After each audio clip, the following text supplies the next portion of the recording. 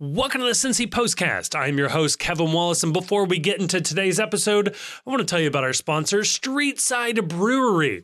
Look, they are located in Columbia, Tusculum, an awesome little neighborhood on the east side of Cincinnati, and Streetside Brewery is just the perfect mixture of local watering hole and modern craft beer brewery. They have 24 beers on tap, and I am very happy to tell you that I have yet to have a bad one yet from these guys. Check them out on Tuesday nights in particular. They do a pint night with limited edition glassware. That gets you $1 off your refills all night on pint nights. They also have a ton of different events. Go check them out on their calendar. There's one on February 22nd in particular you should check out. So check out their calendar on their social media platforms, on their website. Tons and tons of really, really cool stuff there. But as a special note to Postcast listeners, if you mention the Cincy Postcast at the bar, they're going to take $1 off of your beer. It lets you know that we sent you their way and lets them know that it was maybe worthwhile throwing us a couple of bucks to sponsor this podcast. Hey, you can find them at 4003 Eastern Avenue or in the fridge of wherever you are picking up your next beer. Again, a huge thank you to Streetside Brewery for sponsoring the Postcast. And on today's episode, we've got a big episode for you. In part one, we are talking FC Cincinnati transfer news, what didn't happen with Alvaro Barreal, and what did probably happen with trialist number 2 this preseason. We also discuss Miami's worldwide tour that maybe didn't go the way they were thinking. In part 2, we are joined by Travis Grimes, FCC rumor monger and podcast host of You Ain't Lying. Came by, great conversation with Travis. This was a lot of fun if you just want to hear some folks talk little FCC history as well, looking a little further back in MLS. Then in part 3, we get into some listener questions. So you put all that together, you got yourself a postcast.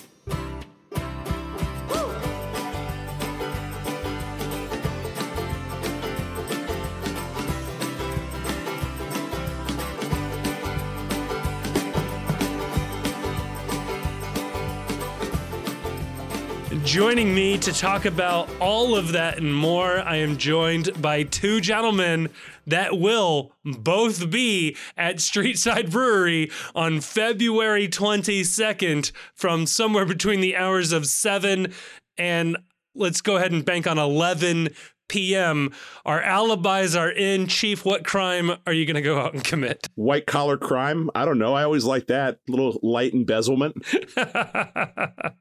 No, my question is, have we confirmed Grayson won't be at an undisclosed location skiing for this event? Because it feels like he is frequently in a snowy locale whenever we want to plan to meet up to do something. This is a great question. Well, if I'm at a snowy locale, it's because it's snowing in Cincinnati. Because I will be at Streetside Brewing. Maybe a special guest will be there. We got, maybe somebody else who's been on the podcast will be there, but I don't want to say anybody because we can't make any promises. I thought you were talking about Opie. I thought we were going to get a special guest appearance from Opie at this show. I would be disappointed if we didn't have Opie there in some form, but I don't control Opie.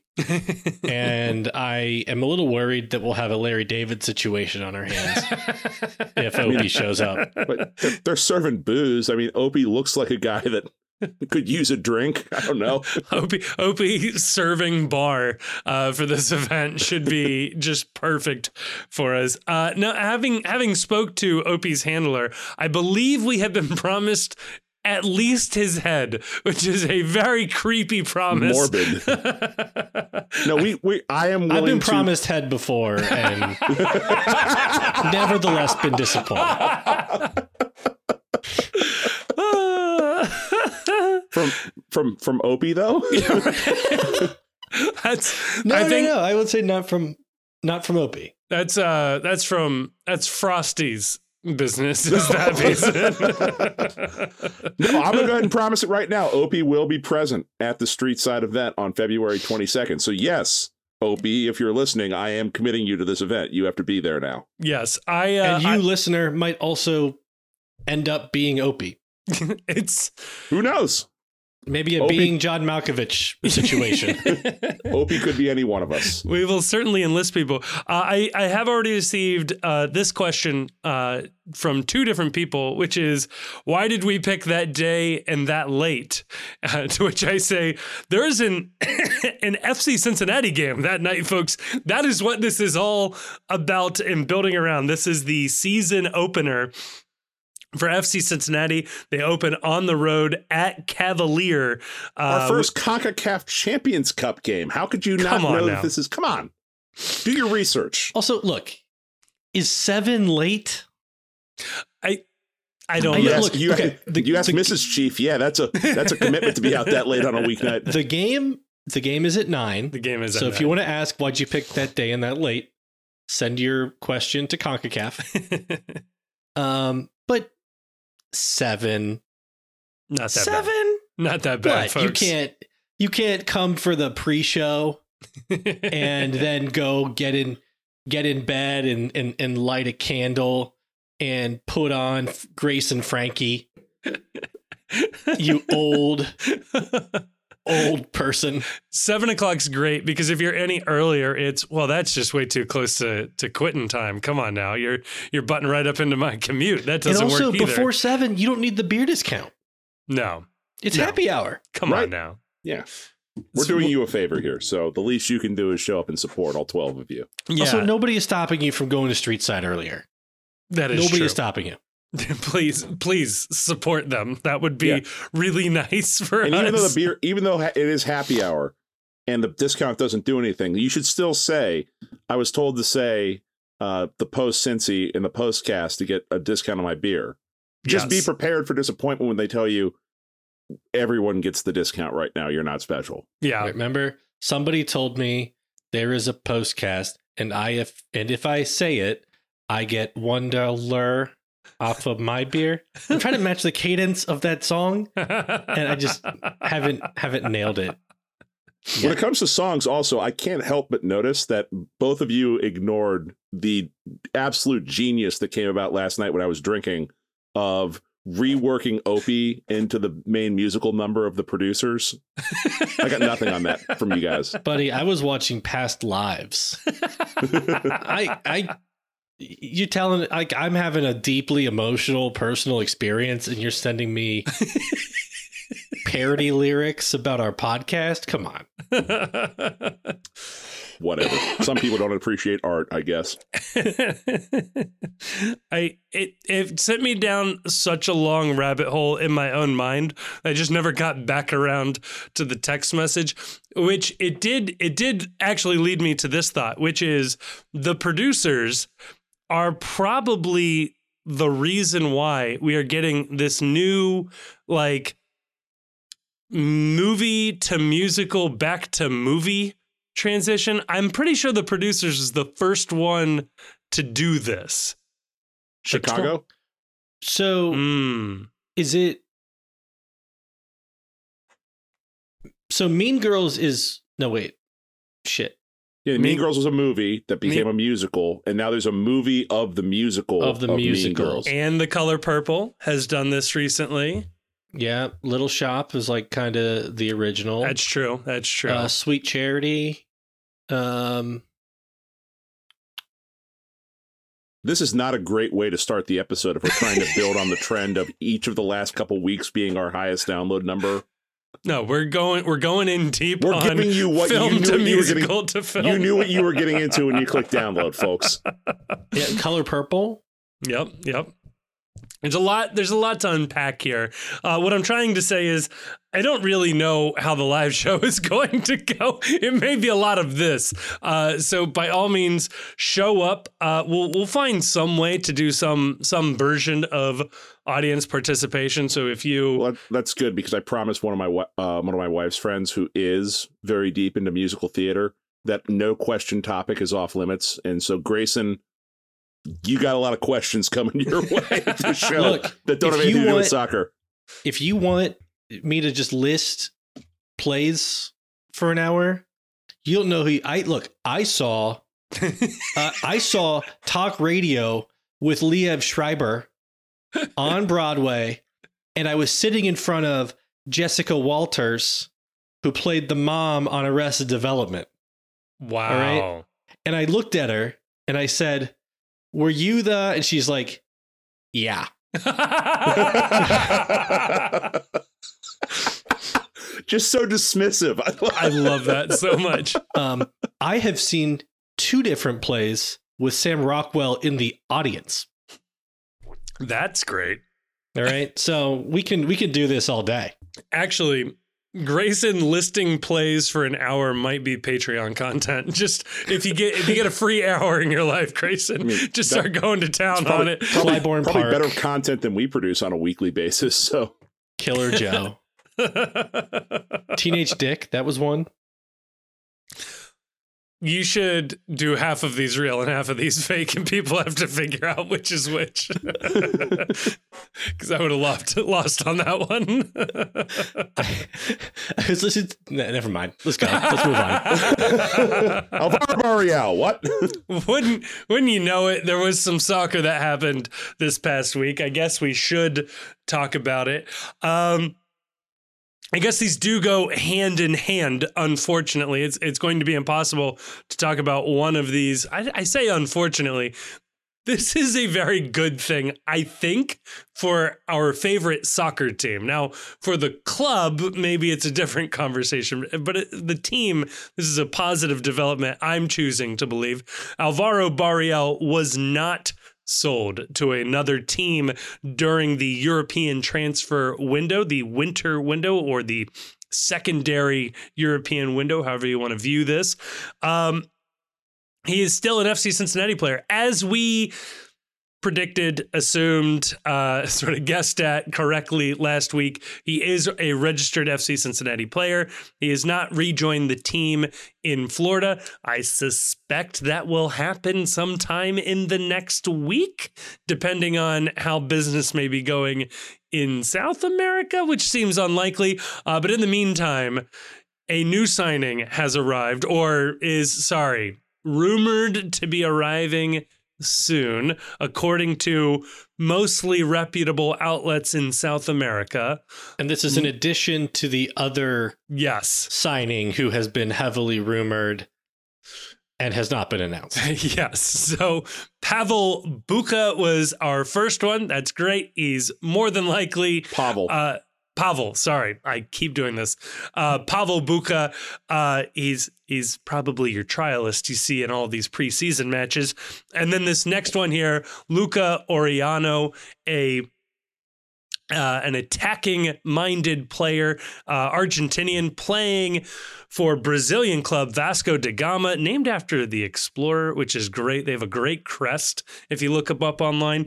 He is reportedly heading to... We love explorers. They're all our heroes. Yes, right. All good, positive things happen. Guys. Right. You know, just dudes that it was love of the game, just trying to set sail and see what they could find. I mean... Just for the love of science. They could have named their club after anybody, is what I'm trying to say. This was a choice. Los Conquistadors. But he is, it is Luca Orellano. He is likely headed to FC Cincinnati on loan with a purchase, or a purchase option as a part of that. Yeah, he is an attack-minded player, good with his left foot, tends to play on the right wing, otherwise known as a inverted winger. However, he has played centrally and on the left. And yeah, Grayson, what do we make of these two moves, or move and non-move, happening simultaneously here? Yeah, we talked about Luca a couple weeks ago, I think, because we talked about Buka more because there had been more kind of, I think Pat Brennan had even acknowledged Buka on Twitter at that point in time. But Luca, you know, whatever the stuff Kevin said is right. He's a Velez product. He was in the academy and with the team, with Alvaro Barreal at the same time. Him and Barreal were kind of the same year. And if you recall, Barreal had not like really broken in to Velez, and neither had Orellano at that point in time. So when Barreal came to FC Cincinnati, he and Luca had only been on like benches together. They'd never, both played in the same game or anything. Yeah. But Velez is, great academy. It's also where where MLS got Thiago Almada from. He's got a lot of great qualities. He's a very like dribbly guy. He's got really strong passing. He's got pretty good defensive actions that even made his like YouTube highlights. Got a nice shot. Is very left-footed. But you can maybe he's better with the right foot than we think. Yeah, I really thought that this was not going to happen if Barreal stayed with the team. And if it does go through, and all the evidence indicates that it will, I mean, you had media Twitter accounts from Brazil taking pictures of him at the airport and saying he is boarding his flight to end up in Cincinnati. It feels pretty conclusive. Feels pretty good. If it happens, I do think he adds a really great attacking dynamic into the team. It will remain to be seen how he fits onto the field. Yeah, I think that the issue, it sounds like this is a done deal. The numbers that are being reported out of South America are something in the neighborhood of a $3 million transfer fee for this player, which isn't unworkable so long as the contract length is, it wouldn't surprise me to end up seeing this as a 4-year contract as opposed to the typical 3+ option that you usually see for FC Cincinnati. Just because by signing it as a 4-year deal, you can spread that transfer fee out a little bit longer to keep everybody under that $1.6 million total charge that stops him from being a designated player or allows him to be bought down below designated player threshold. Yeah, to be clear on that, on those points, since it's an international transfer, the player needs to consent to the transfer, including the loan. So on Chief's point with the longer term of the contract, I would almost guarantee that they have an idea of what the contract that he would sign with FC Cincinnati looks like if they exercise the purchase option. So I would be surprised if it wasn't already like in mind that it's a 4 or more year deal at a salary that makes him not a DP over the term of that contract. Because it's starting out as a loan, which we have to, I think if we haven't said that already, it was going to be, the report is it's a loan with a purchase option. Generally speaking, and this might not be the case here, but generally speaking, when you see players transferred from South America or transferred up like this, the purchase option tends to be closer to an obligation most of the time. So I would suspect that whatever the option is, it will include conditions that will be very easy to hit that turns it into an obligation. I would be shocked if this is a Loca situation where they can easily get out from underneath the option if they don't want to make it. Could be wrong on that. I haven't seen this. The contract, we might not know what probably won't know what the conditions are that trigger the buy option, but I would suspect that the buy option will be easily triggered. In terms of the player itself, his highlight reels are interesting in that this is a very attack-minded player that definitely fills a need on this team. I just don't know that the need that it fills on this team is Alvaro Barreal's spot. Yeah, right. And I don't know if this was something where they were planning on doing it and then the Alvaro sale never happened and they were like, well, instead of an outright buy, we can make it a loan this year, get him in the team now with the anticipation that Alvaro is out sometime in the summer and you don't have to go shopping for his replacement. Now you can spend all that time looking for Arias' replacement in the summer window. I also don't know, and I don't, mean to throw this on Alvaro with nothing behind it, but this could also be an insurance policy if Alvaro decides I'm just not interested in all things Cincinnati. Due to the fact the transfer went through. And like I said, I've seen nothing that indicates that. We said that last week. There is absolutely nothing to indicate that we have a malcontent situation on our hands with him. But if there is, this is the type of player that could get involved and play that position. The name of the game this year, see what you guys think about this. I said it earlier on Twitter. Positional flexibility, formational flexibility. What FC Cincinnati is doing in this transfer window is bringing in guys that they can deploy in a lot of different ways to do a lot of different things, to the point that I don't know that it's a guarantee that we're going to see this team play the formation that they played all of last year, all of this year. They're going to have the ability to deploy some setups with 4 at the back. Kubo can open up a lot of interesting possibilities, and so can this new trialist Luca, playing as wingers and using wingers as opposed to wingbacks. With the addition of Corey Baird has the ability to do a lot of different things. I think you could see Luca spelling Lucho in certain instances and letting Lucho drift up top. He's got a lot of those 10 type qualities in terms of the handles that he has with the ball and his ability to move the ball with his feet. Am I wrong in thinking that this is a sign that this team may be a little less rigid than they were last year in the last couple of years? I hope it is. Not even just formational. It's just, it felt like there were a couple games, not a lot. I mean, it's hard to look, they won a lot of games last year, but like say the 2 Orlando games, right? It felt like they needed something different in both of those games and just didn't have it. Mm-hmm. And so if somebody like Baird, having Bupenza for a full preseason and getting him into the team, having another very dynamic attacking option like Luca, we still have Bucha as, we know he's got attacking talent.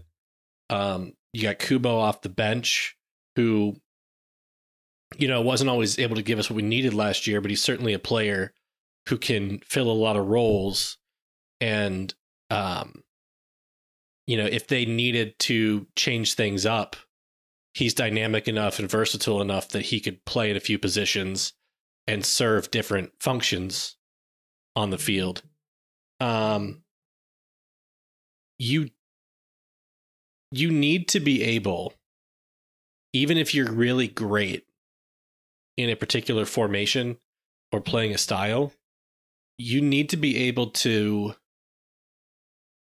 change it up, be a little unpredictable, and find a way to score when your game isn't exactly working. Yep. And like, I still don't I don't think we have the players to go to like again, people always talk about that 4-4-2 diamond, which you saw Philly even like get away from a lot last year. I don't think we have the players to do that because one, we don't have the fullbacks for it currently on the roster, and two, I don't think we have the center backs for it unless Miazga and Robinson are available every game. Well, you don't have to have it every game. You're just talking about being able to have it for 20 minutes here or one game there. Or you could play we could play that formation during a game or even to start a game, sometimes depending on the personnel available and depending on the opponent, right?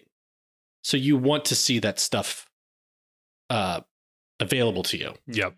And so I agree with you, Chief, that I think that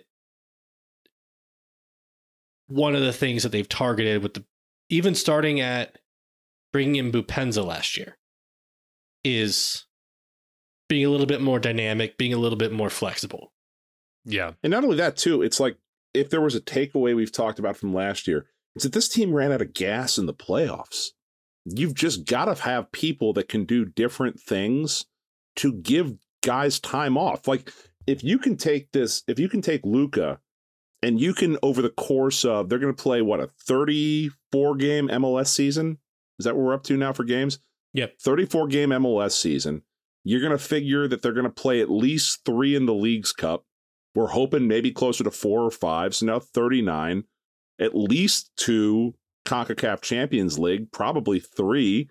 Now you're up to like 42 plus MLS Cup playoffs. If of those 42 games before you get to MLS Cup playoffs, if you can give 5 of those games for Lucho Acosta to be off, and Luca can play the 10 for 70 of those game minutes and let him take the 20 at the end, which would be his normal workload for a practice anyway, you're going to see this team down the stretch be a more dangerous team in MLS Cup. And not only that, you're going to lessen the risk of injury if you can give these guys more time off. And last year they got really lucky with injuries, but the minutes just added up. And so getting guys that can do different things to where you can offer guys time off. And this is all before we even talk about whether or not Malik Pinto or Marco Angulo, whether they've taken a step forward enough to contribute more minutes this year. Right. They're going to have to, if they want to win MLS Cup, they need more of these guys like a Luca, like a Buka, that can just come in and do a couple of different things. I think that's, at the end of the day, why Yuya Kubo is still on this team. Because prior to a lot of these new signings, he was that guy. I mean, Kevin, you put that image out earlier this week that got a little traction on social media where it's like, yeah, Yuya Kubo is the backup at every position. You know what that means? That means you can do just about anything when you've got more guys like that. Yeah. What I think is funny, and I'm absolutely the chief amongst this crowd of going ahead and penciling in Orellano as a wingback, particularly the right wingback. Obviously, he'd be inverted. You don't usually see that, although it's not completely unheard of. Brett Halsey on FC Cincinnati plays this way generally when he was filling in for Barreal on the left. He's a right-sided or right-footed player. So maybe we should stop right here and just say, when somebody says inverted wingback, or inverted winger, what does that mean? So you're playing on the opposite side of the field from your strong foot. So if you are a right-footed player, traditionally you are on the right side of the field. If you're a left-footed player, you're traditionally on the left side of the field.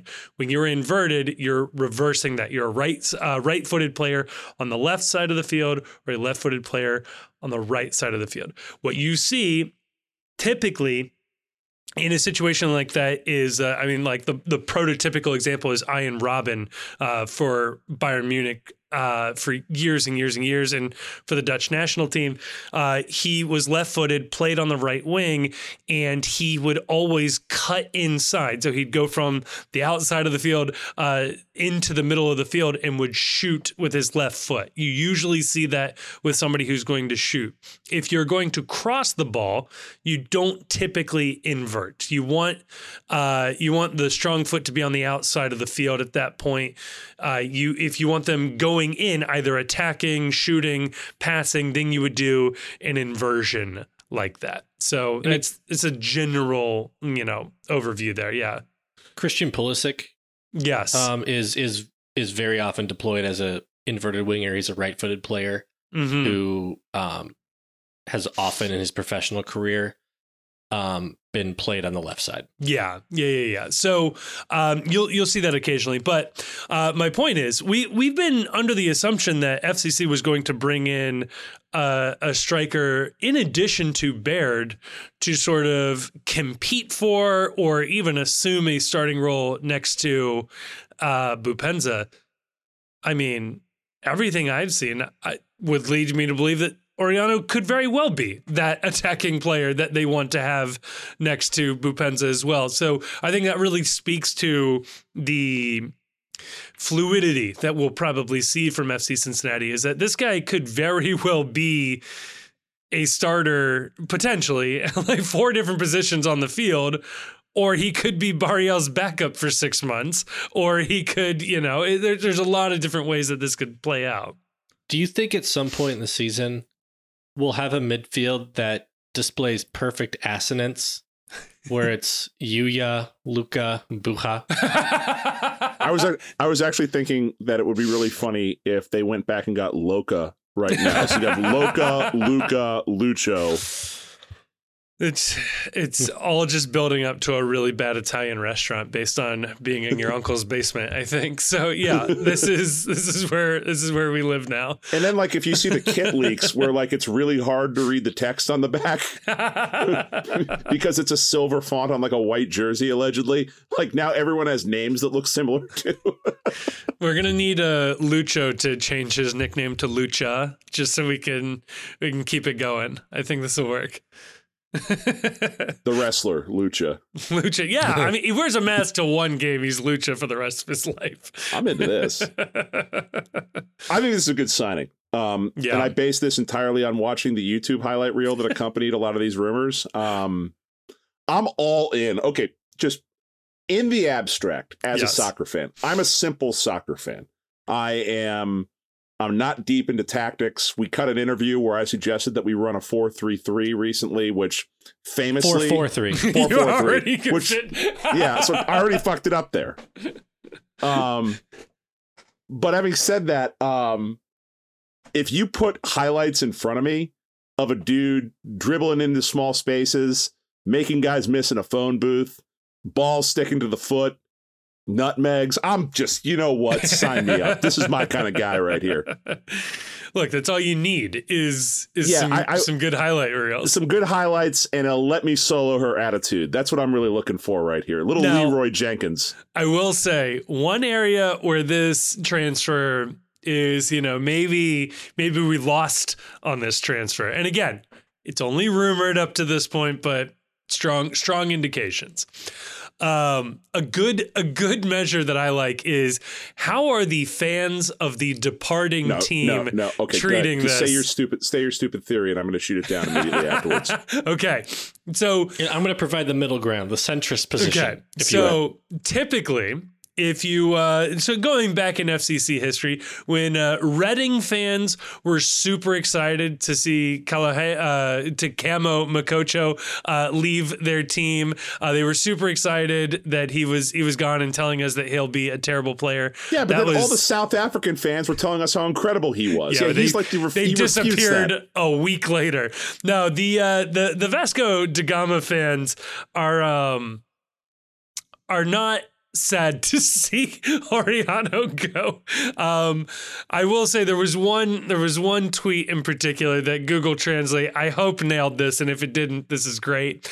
It said, and again, this is via Google Translate here, the guy didn't like Rio de Janeiro. Imagine Cincinnati, the asshole of the United States. Hey, baby, assholes are in.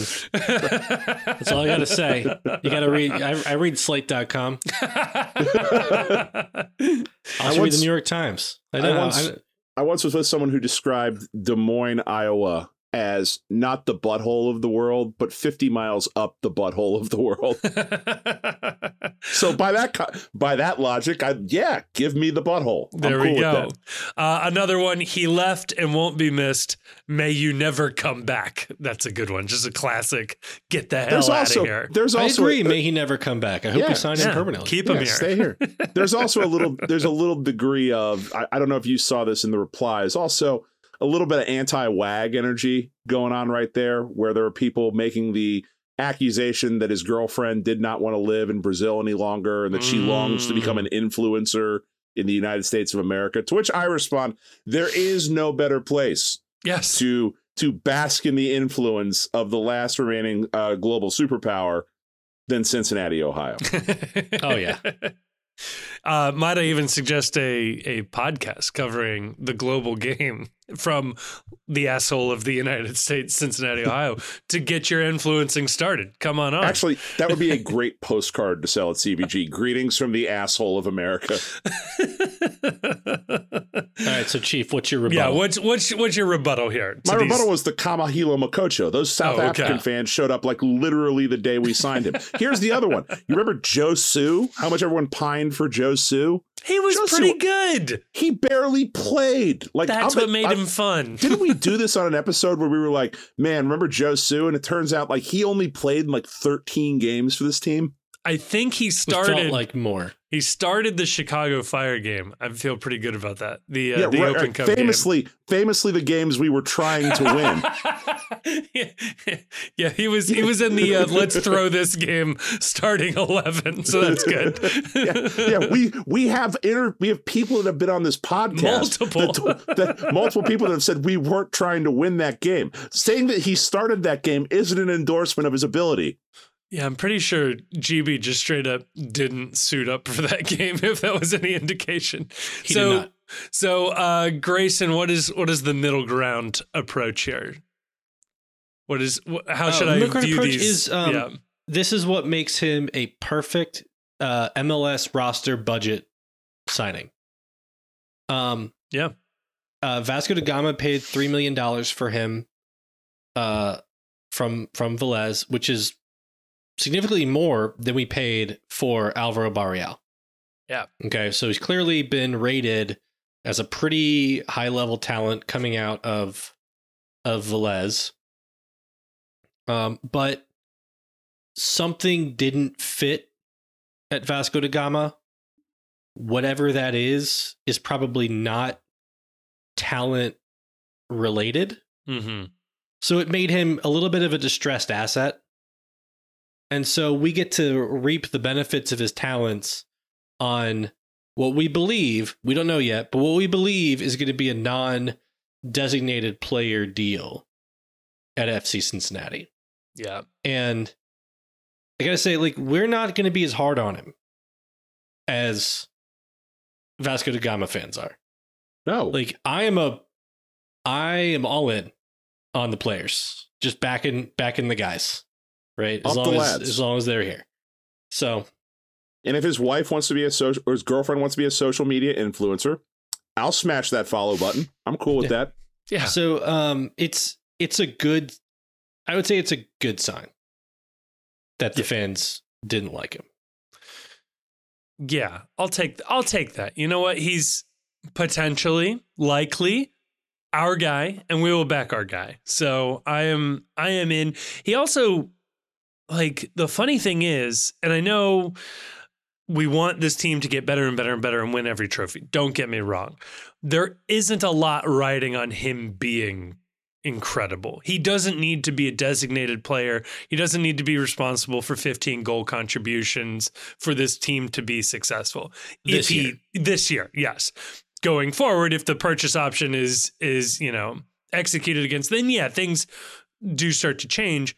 But also, he could be responsible for 15 goal contributions this year. Like, that is the exciting part about this, is he could very well be the X factor, the missing piece that gets this team to the various promised lands of the various trophies we'll be competing for. We talked about it being like kind of a virtual purchase obligation.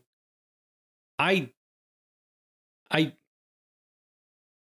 expect it to be like plenty of assurances, but I assume that there's some out if it's a disaster. Right.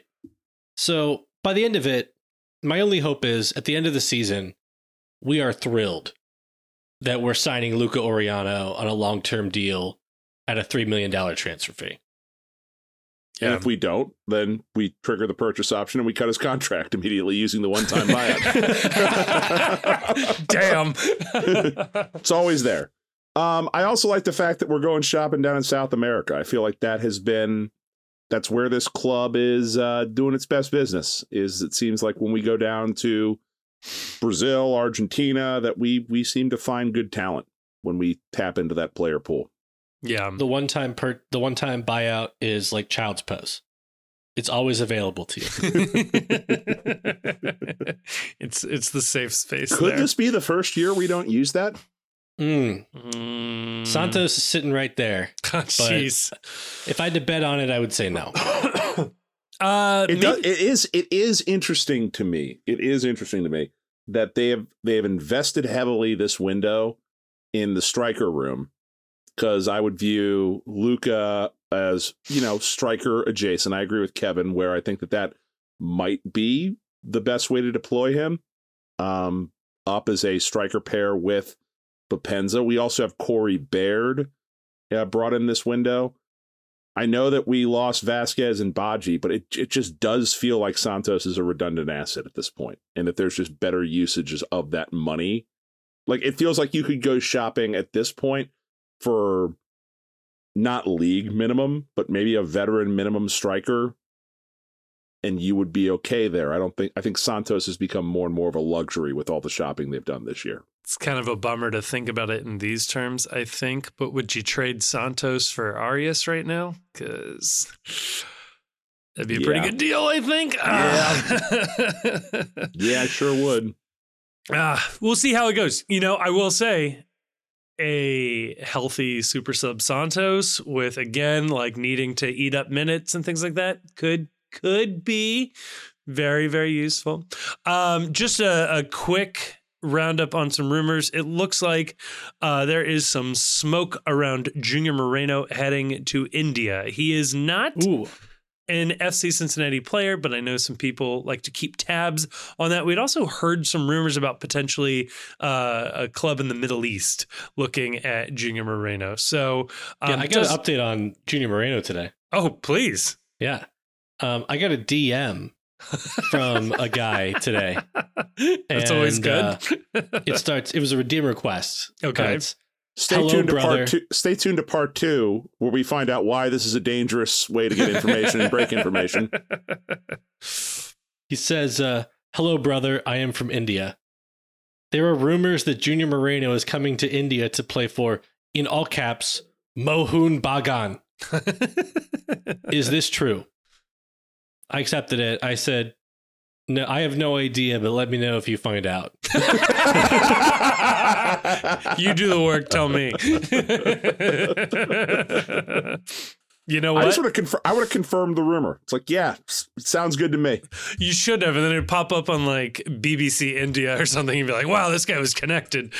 So I hope Junior finds somewhere that pays him a number that makes him happy for his last contract. Yeah. Is there? I mean, at a certain point, do you bring Junior back? I mean, not at like if he goes to like some Middle Eastern country and somebody signs him for like $300,000 a week. Right, but I'm just saying no. Like, is there a number that you're bringing him back to Would you FC trade Cincinnati for? Sergio Santos for Junior Moreno? Let me just keep bringing this back. I don't think I would give Junior Santos's salary. Okay. But, bringing Junior back on his last year's salary in exchange for Santos not being on the roster at his current salary, probably take that. Yeah. I mean, but also, like, you don't know. I mean, like, Moreno had more goals, I feel like, last year, so he might just be a better striker. So you think of Bucha as hopefully an improvement. You would like to have some room for Pinto and Angulo to develop and find some time. Yeah. Bucha's younger, right? He's like, what, 25? Mm-hmm. So to say nothing of Valenzuela coming up through the FCC2 team. So yeah, so like having somebody younger who is hopefully an upgrade now and is also a better longer term option. I'm pretty happy with that. Mm-hmm. I love having Junior in the team. Like, I think what he brings has been incredibly important. Yeah. I think it's done.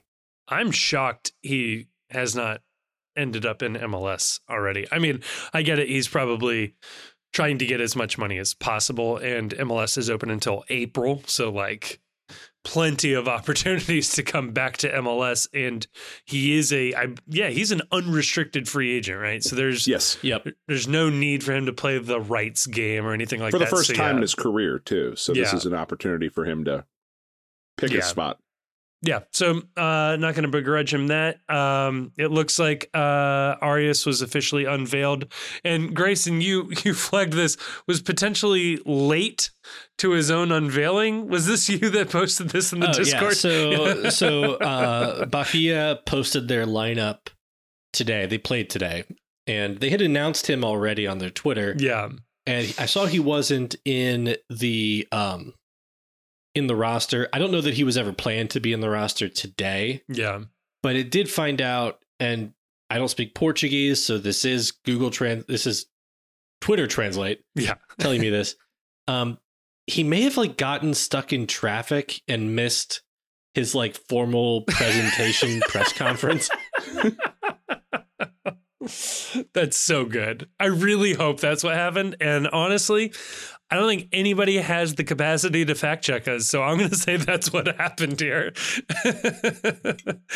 Well, speaking of unveilings around the world that have gone horribly, horribly wrong, I cannot get us out of a podcast without talking about this. Inter Miami has gone on an international whirlwind tour for their preseason, including matches against the entirety of the Honduran national team. They played, who was it? River Plate in the Cotton Bowl in Texas. Who did they play in? No, I'm confusing the Monterrey friendly that we watched. That's because they played somebody. Yeah, you're confusing Monterrey. So they played. I think it was El Salvador, not Honduras. Okay, that they played. They played FC Dallas. Oh, they played FC Dallas at the Cotton Bowl. And then they played... or no, they didn't. I don't know. They did play FC Dallas. Okay. I don't know if it was at the Cotton Bowl, if it was FC Dallas' stadium. Then they played Al Hilal in Saudi Arabia, Al Nasser in Saudi Arabia. The Ronaldo one. And then they played... Yeah, so they played Al Hilal, the Neymar one without Neymar. Yes. Al Nasser, the Ronaldo one without Ronaldo. And mostly without Messi. He made 7-minute appearance there at the end. And then the Hong Kong And then they went to All-Stars. Hong Kong, to play like the Hong Kong All-Stars. And then they were supposed to play, and maybe I'm giving away the punchline here. They were supposed to travel to go play Vissel Kobe. Yep. But that was canceled. And Vissel Kobe is a team in the Japanese league, J-League 1, that was sort of the original Barca all-star team before Inter Miami was. So Iniesta has played there. A handful of other Barca names have popped up over the years. Did they sign that Brazilian that we were looking at? Lincoln, yes. Lincoln. They signed Lincoln. They signed Lincoln. I forgot about Lincoln. Weird transfer rumors of guys I still get FOTMob alerts on. Lincoln is one of those guys. And then they are supposed to cap it off, and I believe this one is still on the books, at least for right now. It all caps off with a friendly against Newell's Old Boys. This was Messi's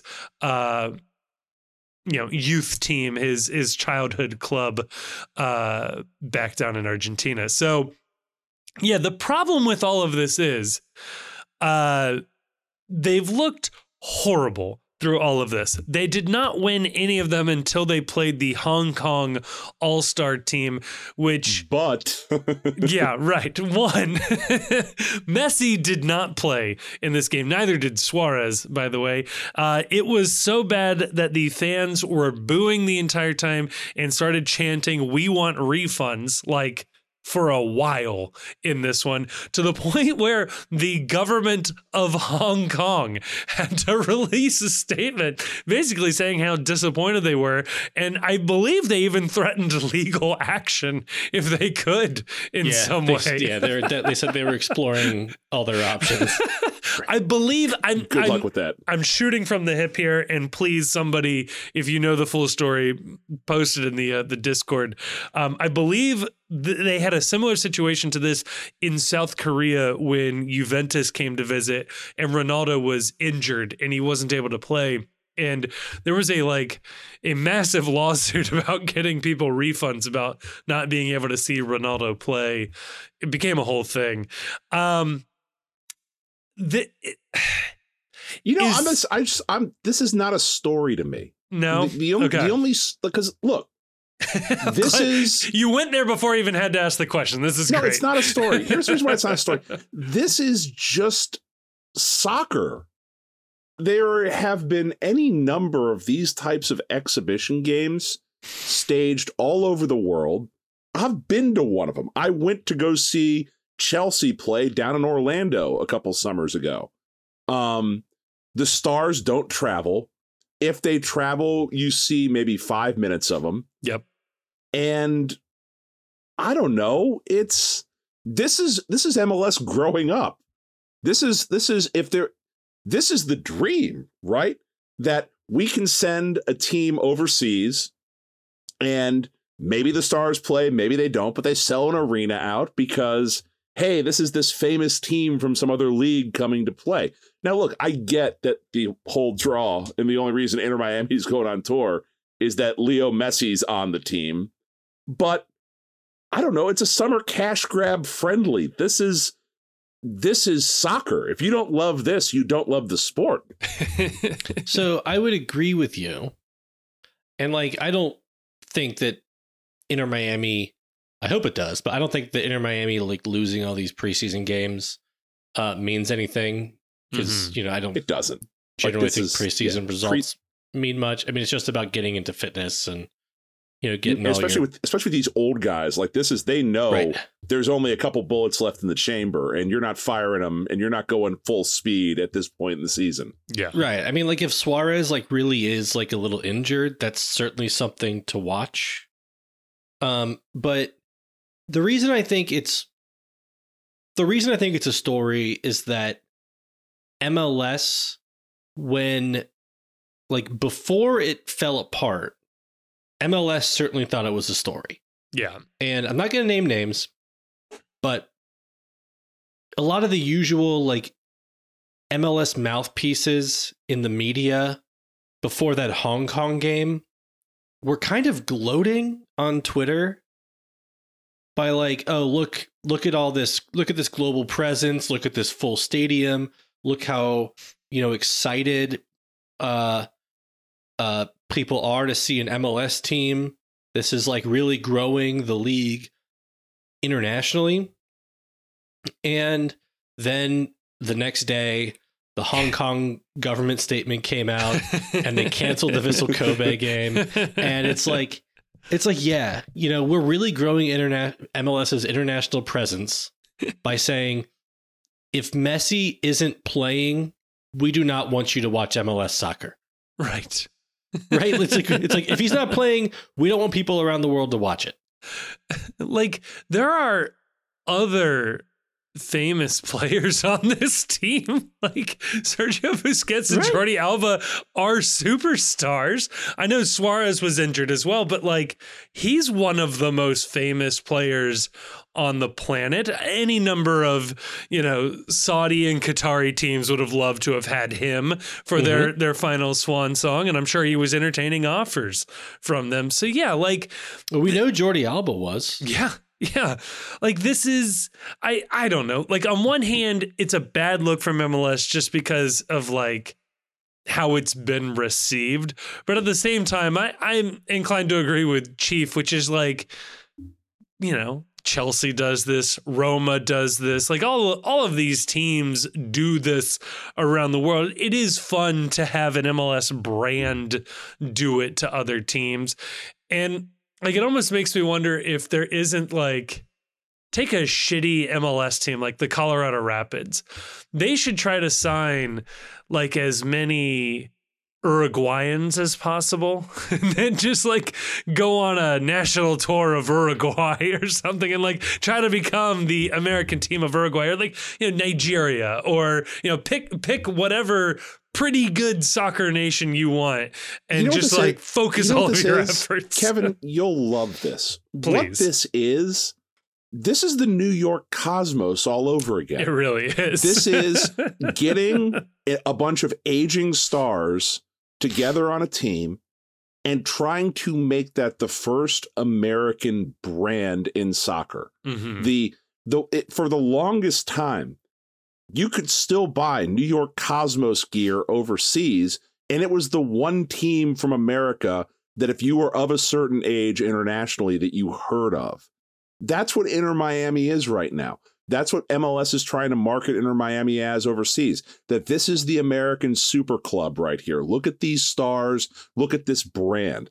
This was a branding exercise for MLS to make the Inter Miami brand seem like a world-class brand. It doesn't have one of those in this league. There isn't a thing that you look at from overseas and think to yourself, oh, you think of the Premier League, you think of Chelsea, Man United, Liverpool, Arsenal. You look at, you know, League One, it's, you know, PSG, Serie A, it's Inter Milan. You know, there are these big brand teams that are immediately identifiable with the league. That's what they want Miami to be right now. And, you know, stepping back from how much that sucks as a Cincinnati fan, that like we have to compete with this, it's really good for the league. And it's going to be really funny when the inevitable happens. And that's that all these players get hurt this summer and the team doesn't make the playoffs. That's what makes this a non-story to me. The story to me is not they went overseas and did a cash grab. The story to me is that there's absolutely no way this team stays healthy enough to compete for MLS Cup at all. Yeah. I hope that's right. I agree. I agree with that. Yeah, I really wish MLS would learn different lessons here than I know they are going to learn, which is, hey, if you let teams, you know, build teams that they like, you might accidentally end up with some really, really strong teams that do have international appeal. I don't know. That'd be kind of neat. Like, yes, it's cool that Miami is your brand, but like, you weren't that far away from making LAFC your brand or the Galaxy your brand or what should be a New York team. It's insane to me that a New York team isn't relevant on the global stage in any way, shape, or form, given how they've managed those. So, yeah, or, you know, a Cincinnati team. There, I'll throw it out there as well. It did produce some great video. There's one that I've got saved in the bookmarks for X, of someone kicking the head of Messi off a cardboard cutout that I will absolutely reuse at some point this year as a reaction. What I'm bothered about how Messi came into the league and has come into the league is we have been robbed of the opportunity to see Messi on an MLS team. Yeah. Right? Like, it would have been an interesting storyline to have a team that was just subject to like replace like if you were to take a roster like FC Cincinnati's, or let's say you take Philadelphia Union. Yeah. Okay. And you replace Gazdag with Messi. Man. What happens? Right. Does that team run the table, or are they just pretty good? Or do you just, but instead they didn't do that. And, you know, it, like you said, it looks like they're going to maybe have some injury issues. So they may have been just very incompetent at putting this roster together. But someday, like, a good player is going to come and they're not going to do a bad job, like cheating the roster rules and putting a overpowered roster together. And that's going to suck. But whatever. Yeah, that's all. I don't really want to talk about Miami anymore. Yeah, that works for me. I'm looking at the time here. We should take the rest of this conversation over to part 3. But in part 2, we are joined by one of the original voices of You Ain't Lying, an FC Cincinnati podcast, Travis Grimes. And if you've heard that name, it's likely because you've seen him covering all of the latest scoops and leaks and anything else, especially related to transfers in and around FC Cincinnati. We had a really great conversation with Travis. I hope you enjoyed this conversation. Afterwards, catch us in part 3. We got a little bit more, I don't want to call it soccer to talk about, but we'll touch on a few more topics and we'll get out of here. So enjoy this conversation.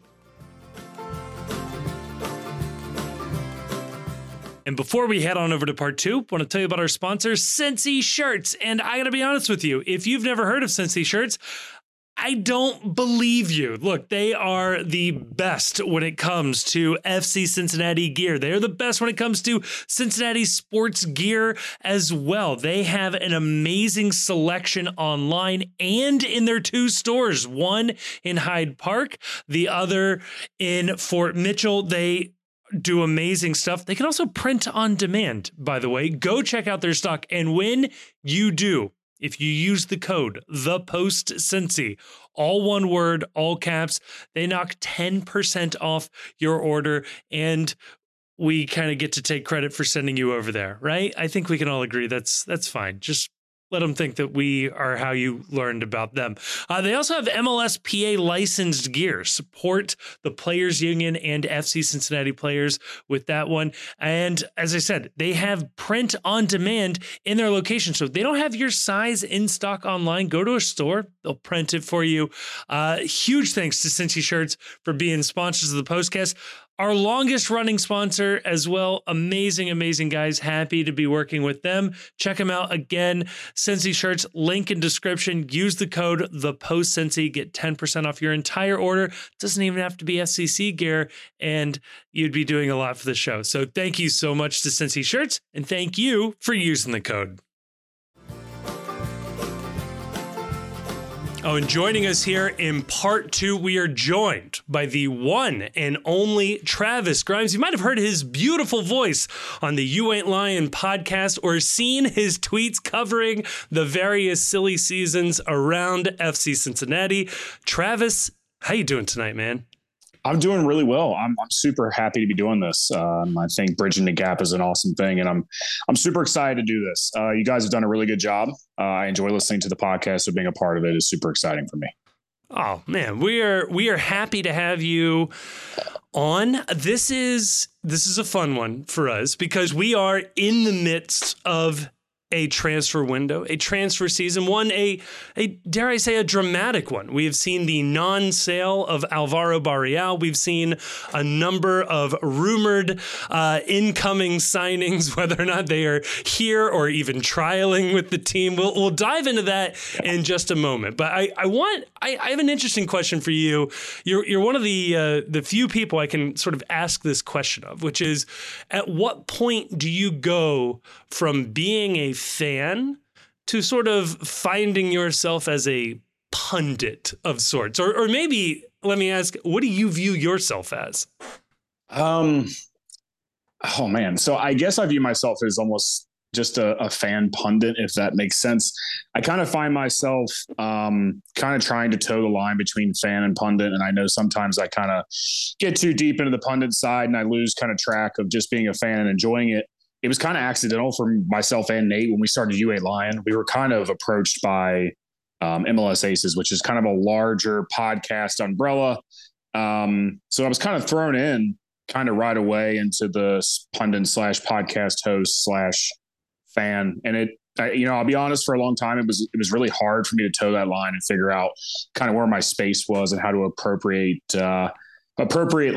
kind of toe the line. So I guess the best answer to that is like a fan pundit, although I would say I'm trying to back away more from the pundit side of things. I think you guys have noticed my lack of activity on Twitter. Some of that is just lifestyle, personal things. And also my I guess famous temper can get the best of me sometimes. So trying to stay away from the trolls and those kind of things that seem to, I guess, buzzword trigger me a little bit. So yeah, I think early on it was a struggle finding the line between fan and pundit, and now I'm kind of finding the sweet spot there. The interesting thing for me that was sort of interesting about the ecosystem of FC Cincinnati media and media adjacency, I would say, is that when everybody started to cover this team, they were very good at covering the on-field product. They were very good at covering the local product. But sort of where I think that people like yourself fitted in to that was in covering the rumors, the what I'm hearing, the just being a conduit for the stuff that, you know, maybe you wouldn't find in the newspaper, but overseas, this is big business, talking about this person rumored to be talking here, this person rumored to be talking there. To what degree did being that sort of like, hey, this is what I'm hearing, is that fun? Or does that kind of spoil the magic trick a little bit, knowing too much about how all this goes on? It was, I will be as transparent through this whole thing as I possibly can. It was super fun at first. Not saying I was the only one. But for a long time, I felt like I was the only one kind of reporting the rumors that I was hearing and the things I was hearing about the transfer stuff and kind of the off the field stuff. And at first it was really, really fun. I was a bit naive getting into it. And then to find out that it's a thankless business. If you're wrong one time, you're run through the ringer a bit. It took quite a while for me to figure out how to handle that properly. I'm not perfect. Again, I'm a bit of a hothead. So not right away, not knowing how to deal with a source being wrong and not sure how to take that one on the chin. But I will say for the most part, it's been a really fun time, because in those first few seasons, you guys know as well as I do, watching that team was miserable.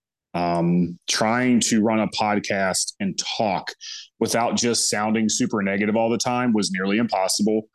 So being able to get the sources I had and be able to report about the things off the field and the rumors and the transfers, it was a great distraction from the on-field product, from the spoon seasons, from kind of, I'm not sure how much you guys cuss on here a whole lot, but yeah, it's fine. You can say okay, whatever perfect. Thanks, Grayson. The shit show that was everything around FC Cincinnati, right or wrong.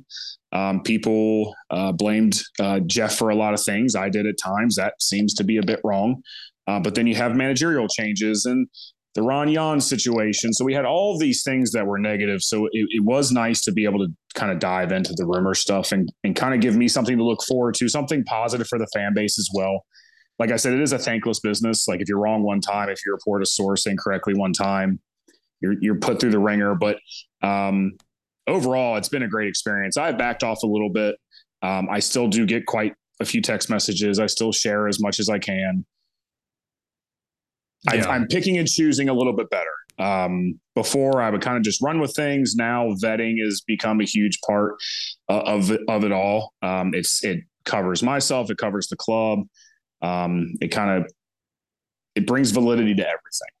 Yeah, I know exactly what you mean. I still get FOT mob alerts for Clayton. He's still hanging out in Serie B. All right. He's tearing it up. He's made 4 appearances this season. Look, he's only 28. All I'm saying is there's still a chance. There's still a chance. He could come good. All right. I'm sure we have his discovery rights, right? Yeah. So the rumors angle is interesting. Did you find yourself there accidentally, or did you see that as like a market inefficiency that you could fill that role? So I had an acquaintance who worked for the club in the very early stages of MLS. And at that time, I'm sure a couple of you guys probably know this. FC Cincinnati was one giant leaky faucet. So they would just tell everybody everything. And then some people were under NDAs and some people were just told to keep it hush hush. And some people was just unspoken, like don't say anything. But the unspoken stuff is what got leaked to me. I became, it was spoken. Exactly. Very spoken, very quickly. So that's kind of I accidentally, but also a little bit on purpose. Once I figured out I had an acquaintance working closely enough with the club that they might be privy to some information, I kind of exploited that. And that sounds negative, but as best as I could. Utilized. Yeah, utilize. There you go. Yeah. That's the word I needed to say there. And then it kind of led from there into, and I know this is much fame, cultivating a relationship with Jan Nijkamp and frankly his dad. I know, for instance, when they signed Jurgen Locadia, I knew about 10 minutes after he made the phone call that Gerard didn't even know he was going to receive. Jurgen called Gerard and said, I'd love to come play there. I'm unhappy here. Gerard made one phone call. They were on board, and that was it. I got a text message about 5 minutes afterwards. And then the famed Pity Martinez thing. I probably should have listened to Gerard a little bit there. He kind of yelled at me afterwards. But no, I guess that's a long way of saying, like, accidentally to start and then utilize that to kind of grow my relationships with inside FC Cincinnati as they continue to change through the years, as the front office changed and the managers changed and the players changed, kind of just making sure I was cultivating relationships the proper way, making sure I wasn't burning anybody, making sure I wasn't outing anybody, because those NDAs are serious. For those that don't know, like, the club is very good sometimes at putting out fake things just to see where the leaky faucet is, where the person that's leaking information, who they're leaking it to, and then people get fired. So if you do ever get into this and it's the rumor game, you got to be careful to protect people that are handing you information. So on that Nijkamp phone call with Jurgen Locadia, in retrospect, do you think he should have done more than one phone call? Yeah. So Gerard was very, I'm gonna lose the word here, but essentially, like, if he thought a player was good enough to run MLS and he got a phone call, it didn't matter the roster mechanisms, it didn't matter the kind of form of the player or the fit, he was going to sign him. See Sim De Jong and that. Camo Makocho, same thing. Those guys on paper should be great MLS players. The problem is they're probably a little bit past their prime. They're a little bit injured. They're a little bit slower. So yeah, 3 years before they signed, awesome. But at the moment, probably not. Gerard came in super naive, I think, that he just thought so much less of MLS talent that he could just bring in kind of Dutch league retreads, kind of make his way in the league and then figure out MLS rules as they go. Now, for a lot of like the bad things that Gerard did, if you do look at the last 2 years of the roster, he did hit a lot. It's just, he just didn't know MLS rules well enough. He got the Lucho deal done, and Brenner and Brandon Vasquez and Barreal and Kubo, all the guys that, you know, you look at the 5 or 6 really major contributors last year and the year before, they're Gerard guys. Right. But not knowing MLS rules was really his downfall. He borrowed, I don't know how many people know this, and we'll just go into it. He borrowed TAM for like 2 straight years. So I don't even think, I think it's next year that FC Cincinnati, it may be this year, but I think next year FC Cincinnati finally has their true amount of TAM because he borrowed, which you're allowed to do with MLS because they just, there's no such thing as compliance within MLS. They preach roster compliance. No one's actually compliant. So yeah, he didn't know what he didn't know, and it hurt. Again, he did bring us 5 or 6 players that were really key to the turnaround, but again, didn't know what he didn't know. And he, again, borrowing TAM and doing the things he probably shouldn't have been doing. He didn't know any better not to do. The club, he didn't hire anyone. The club didn't hire anyone, and he was kind of left out to dry there. I think we've talked about on this podcast, that Gerard hit on some pretty big attacking players for sure. But I think, to devil's advocate, getting in a defensive midfielder, getting in like good center backs, getting in a good goalkeeper, like those were all very important pieces of the success the last 2 years. Yeah. If you don't, and I coach, obviously I'm not a professional manager, but if the spine of your team is screwed up, you have no shot. So his inability to find MLS quality center backs in the CDM, like you were saying, was ultimately his downfall. Offensively, you could see them growing a bit under Gerard. On the wings, they were growing a bit. It's just Michael van der Werf and Camo Makocho, and just, Nick tried his best in that time, and there's only so much one player can do. But yeah, his inability to really fix the spine was again, another downfall of his. And you see it now with Chris Albright and Pat Noonan. I've been kind of hypercritical of Chris this window. Mostly that's the fan of me coming out and like the expectations being a little bit higher, and right or wrong, but I've been a bit hypercritical. But one thing they have gotten right is the spine. You look at the spine of the team, you've got, essentially if you're going midfield back, you got Lucho and Obi, and not saying you throw anybody at the 8, but they've done well at the 8 with Junior Moreno and now Trialist, who might play the 8. Then you've got essentially probably the best 2 center backs in the league. If Miles is going to be 100% healthy and Ian Murphy's nothing to sneeze at, he got Yersin in on loan. So he's fixed the spine. And really that's been why FC Cincinnati's been so good the last 2 years.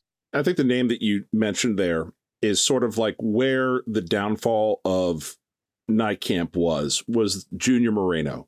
Is Nijkamp's inability to identify players like Junior Moreno, where they are not flashy, but they are floor raisers for your overall team, where they are just good, competent MLS level players that aren't going to break your salary, where you're going to be able to get them for under a max salary budget charge. They're going to come in, they're going to give you competent level of play. And Nijkamp was, the results have borne out that Nijkamp really did have an eye for getting players that were very good at the top end of that spectrum. Your guys like your Lucho Acostas, your Yuya Kubos, your Alvaro Barreal coming in under a U22 salary slot. But whenever they tried to bring guys in that were just those glue pieces where, soccer's a weak link sport, just to ensure that you don't have someone that can't play touching the ball, making $500,000. That to me is where Albright has shined. And it's one of those things when you talk about being, critical of Albright during this window. I keep trying to remind myself as I too sit here and wonder what the hell are we doing with a couple of these moves, is that compliance with the cap, fitting pieces in, you're not going to be able to make a splash every single time. You just aren't. And every so often you've got to go get a Corey Baird. Is he the flashiest player in the world? No, but he fits under your budget and he's not going to embarrass you to a certain extent. And that's kind of winning in this league, unfortunately, until they lift some of the restrictions up, I think. Gerard was very open, publicly and privately, that he did not believe in MLS players and he did not like American players. He was just not on that train. He could have very well identified a Junior Moreno as a talent. He just didn't care to.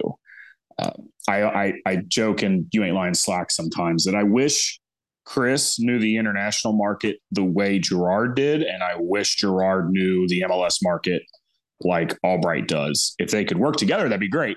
Because I think in all his glory, I think the one thing that Albright does struggle with a bit is the international market. Chris is an amazing GM, and he is a master negotiator. But some of the things that he negotiates, like with MLS clubs, he tries to do that in the international market, I think. And I think it's been successful, obviously, a couple times. And a couple times I think it's bit him in the butt.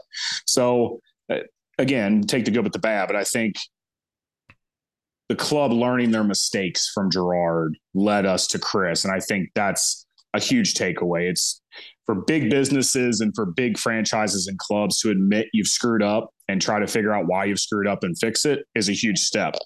Some of these franchises and clubs, they just repeat over and over again because, hey, we're in the right, you're in the wrong, you're the fan, buy the ticket, you'll know what you're talking about. This club, Jeff to his credit, Carl to his credit, said, okay, we've screwed this up, let's figure out how to fix it. And they fixed it really quickly. Yeah, that's one thing I've always appreciated about FCC is that even when it was as bad as it was, you could always look to the club and see that they were trying to win. I look at some of these clubs in MLS, I don't know that they're trying to win. But I wanted to ask you, particularly on that like Junior Moreno point, do you think Nijkamp left MLS with a greater appreciation of MLS and the American player? Or do you think he leaves it thinking like their rules are so backwards and they know nothing? Like, did it reinforce his stereotype or does he leave humbled? I would say the last conversation I had around the camp of Nijkamp, I won't say with Gerard, he did not learn his mistake. Okay. He thinks MLS is back words when it comes to rules. He thinks they're a shit show. He thinks he should have been able to spend however he wants. He thinks he's a master identifier of talent, which if you look, it's hard to defend him because he made so many mistakes.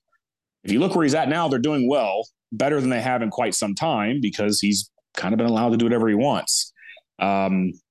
He still looks down on MLS as an inferior league, roster mechanisms as a blatant shit show, and they shouldn't exist. And he's a very stubborn man. He's kind of right about that. He is, and I hate MLS rules. I know them fairly. I would say 90% I know them. There's some things in the CBA I'm just not smart enough to read, and I'm just not going to pretend. So I don't know the 10%, but some of the things that even maybe is not public or the majority of the MLS fan doesn't know about that's in the CBA, and that's a roster rule, is just insane. It's hard to know what you can buy down, what you can't. You can use GAM to buy down a DP budget charge, but you can't use it like TAM on any other player. And then you can call dibs on a player and get money for the dibs, essentially. It's just, I wish, and I will say, and I kind of go off on these tangents, and I'm sorry, guys, but I would say Chris and other MLS clubs, when the rule changes were supposed to be implemented after the season, they all expected rule changes. I've talked to Tom Bogert about this. I've talked to other people around MLS. What they came out with was shocking. I will go as far as to say if they would have changed the rule, Georgi Mihailovic would be in orange and blue right now. The only thing that kept him away was the fact they couldn't make him a DP. And frankly, a lot of people thought there was going to be a fourth DP. So yeah, MLS rules are, they're a detriment. They have to change. Every time I think I know a MLS rule or the CBA, I just have a conversation with Grayson and I realize I know absolutely nothing. That is same.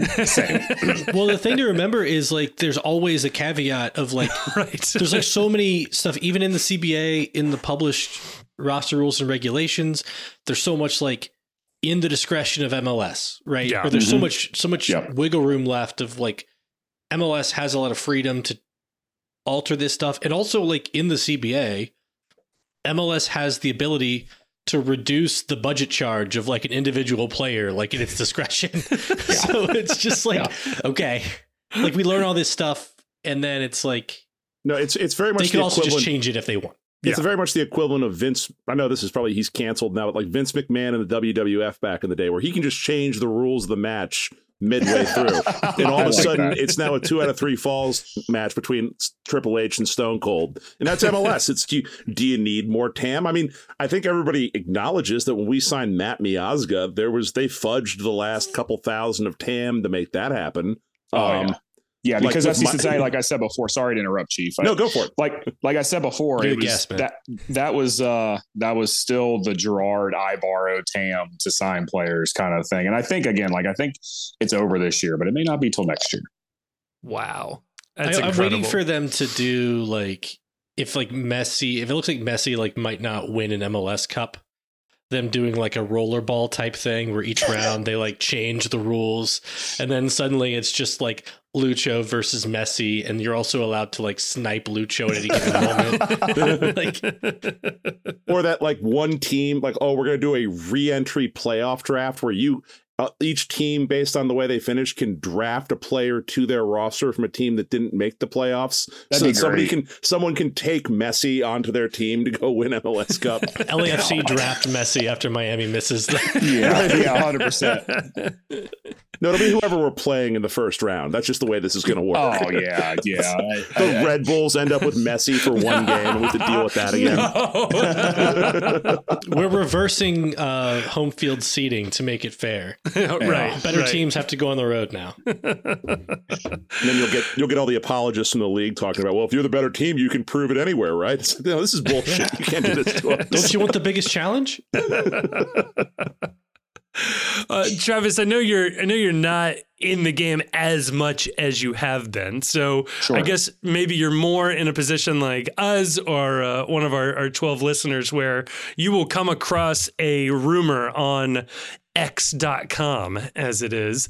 And I'm curious, what is sort of your process to vetting a new rumor that you come across? I'm not asking you to expose a source, but how do you go about assessing a rumor when you first hear it?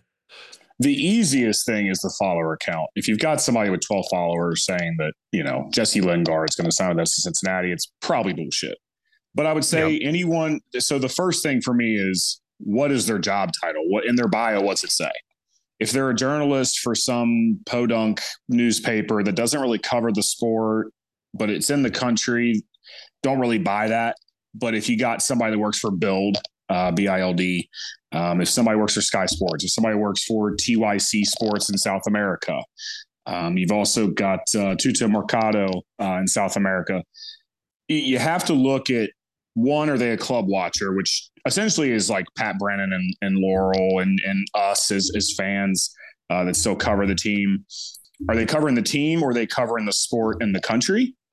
And then you have to look at follower count. And then I always look at I go back in tweets. I'm ridiculous about this, but I go back in tweets and I look at previous windows and see what they've kind of projected, and then go back and look at their projections. Because, in fairness, you can throw a name out there and every once in a while it's just going to be right. It's the way the sport works. You can look at profile. You could look at Gerard's profile and just guess players, because that's just what he was going to sign. The same can be said for all these other clubs. It all comes down to their history of predictions, who they work for, and their follower count. South America is very weird. Lots of troll accounts down there have 50,000 followers, and they claim they work for the South American Journal, and they claim they're 100% right on rumors. You're just going to have to do the background and kind of see. But I would stick to guys like Gianluca Di Marzio. He works for Sky Sports. I would stick with guys like Cesar Luis Merlot and Herman Garcia, who works for TYC Sports. Those guys are like Fabrizio Romano. They get a hold of everything, and they're always right. They have insiders at clubs. The club watchers like Rick, good old Rick from PSV. Those kind of guys in Europe are great to get maybe DM every once in a while and take a look at their Twitter accounts, because they're usually pretty on it. But don't, if it's in Europe and the Sun is reporting it, don't believe that's that's like the Enquirer in the US and TMZ. Don't believe that shit. Not the Cincinnati Enquirer, the National Enquirer. No, the National Enquirer. To be clear. Yes. Although I don't know if Pat works for that one either, but he works at definitely Cincinnati Enquirer. But yeah, National Enquirer with the I. Don't believe that. Don't believe the Sun. But yeah, not to say it should be fairly self-explanatory, because that's not true. But I would say pay attention to who they work for, what their motives are as well. I've made this mistake. Never listen to agents. Agents are always wrong. Right. Even when they're right, they're wrong. Just ignore agents at all costs. Yeah, they're working for their guy, and they're pumping their guy's value up, and they have a reason for releasing any bit of information they get, and they feed on people that want to know what's going on and get information out for them. It's tough, because sometimes you look at a rumor online, you look at something, and it's like, okay, this very clearly feels like agent spin. Like, I don't know if it's, all of a sudden a player is overvalued and coveted by a club that's several tiers above where they're supposed to be. It's you got to look at that as somebody's trying to do a solid for their client, and that's it's a tough bit of noise to have out there in the ether when you're trying to figure out what's real and what's not. I have been super guilty of doing an agent's work. I will 100% admit that. Trying to keep a relationship alive, 100% bit the bullet and was just like, fine, I'll tweet it out. Agents are master manipulators, which is why they're agents, which is why they're so successful. They're great negotiators, and they're great at getting out the word. I will say one thing for people is, if you see an international transfer rumor and there's 3 MLS clubs tied to him, that's not true. MLS is a single entity. They do not want their clubs negotiating against each other. So 2 of the clubs might be interested. Maybe it's more likely that the one club has discovery rights and the other club is the one negotiating. Yep. But if some account claims 3 or 4, it's just not true. Right. MLS sends strongly worded emails and text messages and notifications that do not and any circumstance negotiate against each other. We're a single entity. We're trying to get as many good players here as possible, and negotiating against each other for one player doesn't make any sense for the league. So, yeah, if you see FC Cincinnati thrown in with Montreal and LAFC, it's probably not true. It's probably because we're seeing that this year, I've noticed, and that's that when people are lazily throwing out an extra name on there, they're throwing out the number one team that finished top of the table. And it's 100%. Sort of like, oh, if the number one team in MLS wants this person, then surely there must be a market. But then it's so easily disputable because it's usually by people that don't understand MLS roster mechanisms. And it's like, no, there's no chance he's coming to a club without a DP spot available. It would be physically impossible to sign this person absent Grayson's for the good of the order roster exemption, which isn't happening for us. It's never going to happen for us. The recent one was Yegitson Mendez, the former Montreal central midfielder.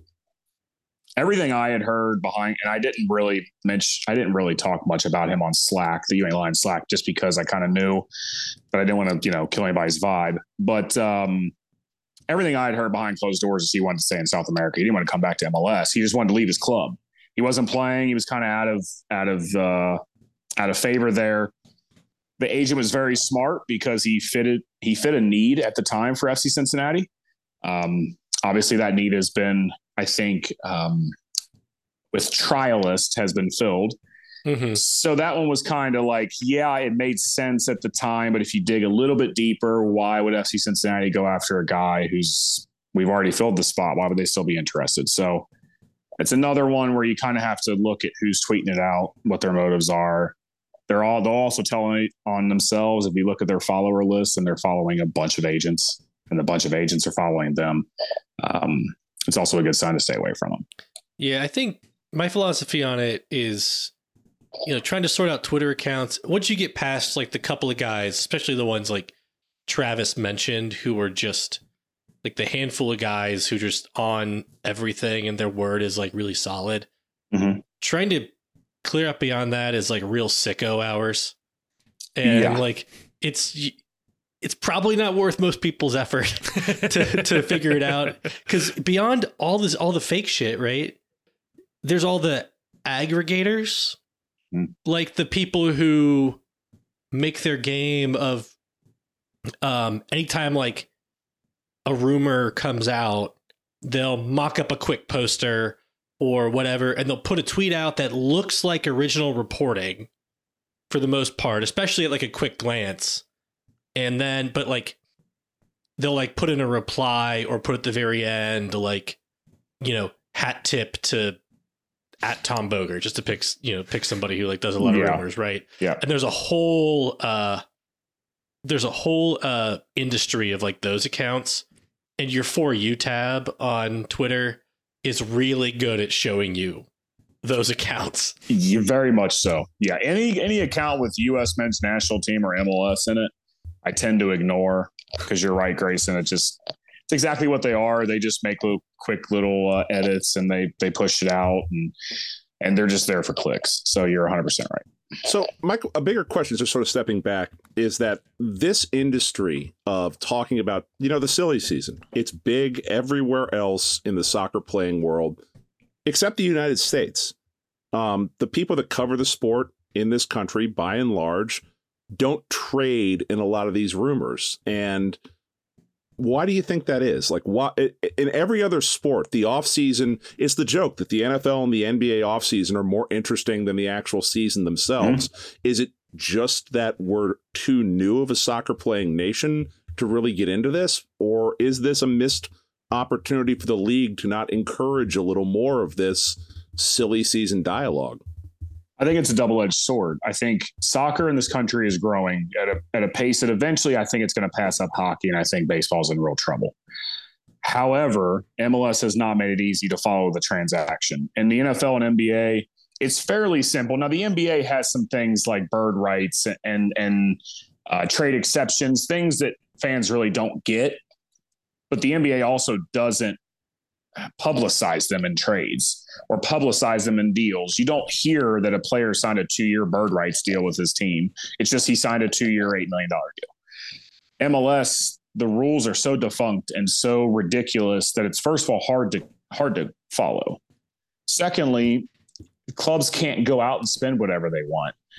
So then you're having to really look at guys that are, and I'm not trying to shit on the league or the player, but average soccer players at best.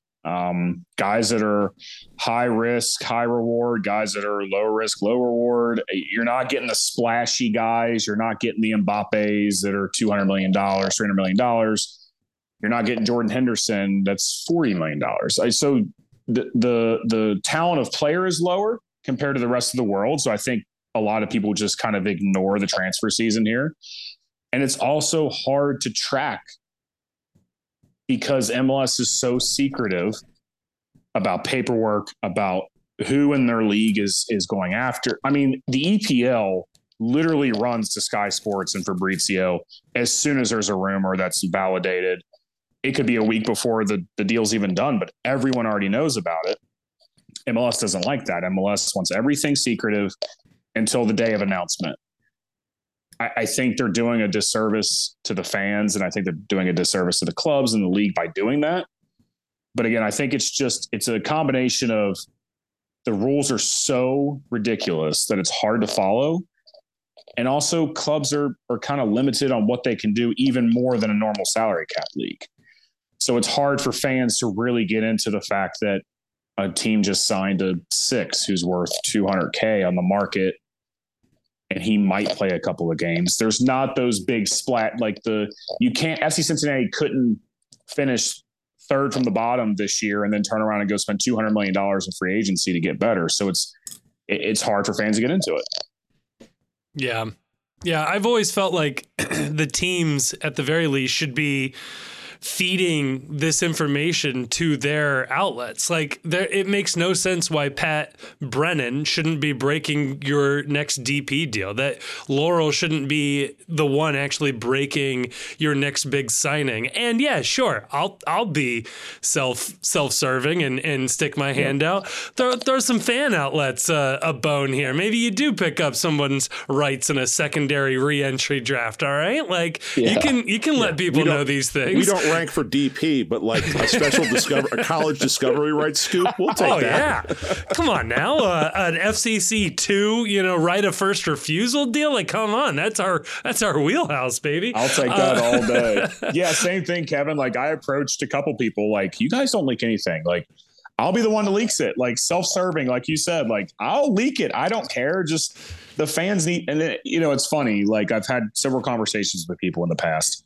Why are fans so upset? Why are they so pessimistic? Why are they this? Why are they that? And I said, well, you're doing all these things behind closed doors. You're not telling them anything. Yep. And it's super frustrating. People are frustrated. We've won 3 straight spoons at this point when I've had this conversation. And yeah, you're doing all these things behind closed doors, but it's taking months to get done, and you're not telling anyone, and you're not leaking it. You're not leaking it to Tom. You're not leaking it to Matt Doyle or anybody. And I said, I'll do it. Like, the fans need something, because they need something to look forward to, even a Shield winning team. Yep. I've been guilty of it. I'm still guilty of it. I don't think it's been a great window to this point. They have. Are you including when you in that opinion? I just want to be clear. Are you including trialist and new trialist? New trialist. Trialist part 2? Yes, actually. So I think it's still an incomplete roster. I know that people are penciling new trialists in at right wing back. I don't know how feasible that is, because essentially he'd have to be an inverted wing back. And from what I know from coaching, and again, I'm not saying I'm a professional coach. I'm not Pat Noonan. I'll never be Pat Noonan. I don't know how feasibly that can work, because when I think of an inverted winger, I think of him playing with a false 9, but he's going to be playing with 2 strikers and a 10. So if he inverts, he's taking up Lucho's space. He's going to be running into the back of Baird. So they're going to be super easy to mark and also super predictable. Yes. Is his weak foot better than Barreal's? Yes. I've seen enough. I've not watched Trialist number 2 full match highlights just yet. It's just, they're hard to get your hands on. But I've watched enough to know that his weak foot is better than Barreal's, but it's not good enough for consistent service. So are you banking on service that's good 30% of the time, and then he can invert sometimes, and then you have to rework the tactics? Personally, I think he's better suited as the drop-in striker, like Brenner was. He's very creative. He's a little slight. He's probably thinner than Barreal is. He's a great passer. He's left-footed. He can hit from 20, 25 yards out.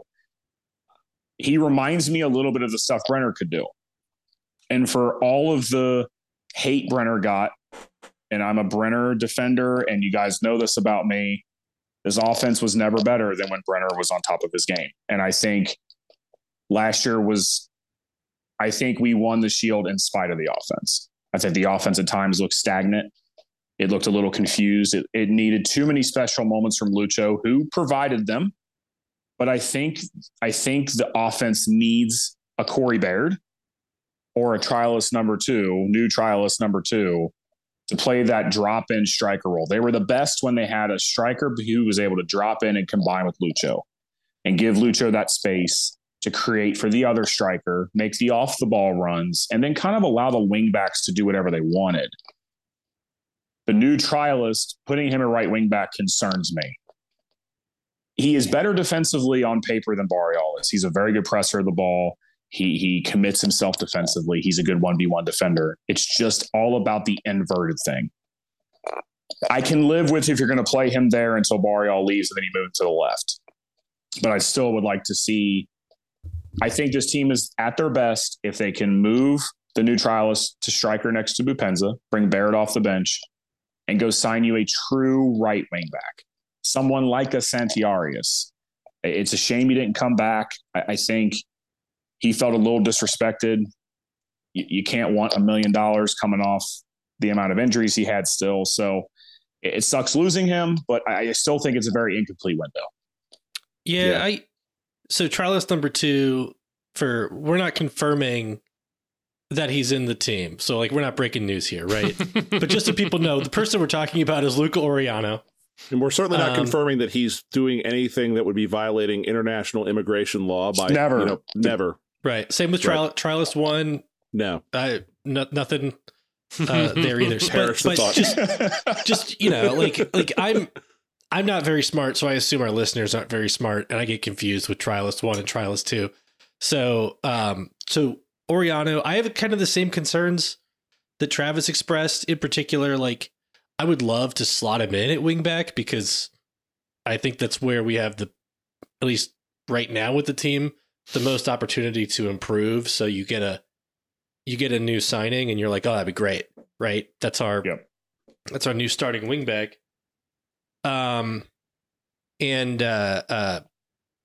He does seem like a guy who you could see fitting in at different spots, but being an inverted right wingback, okay, but he's going to occupy all the same spaces as Lucho and the strikers, right?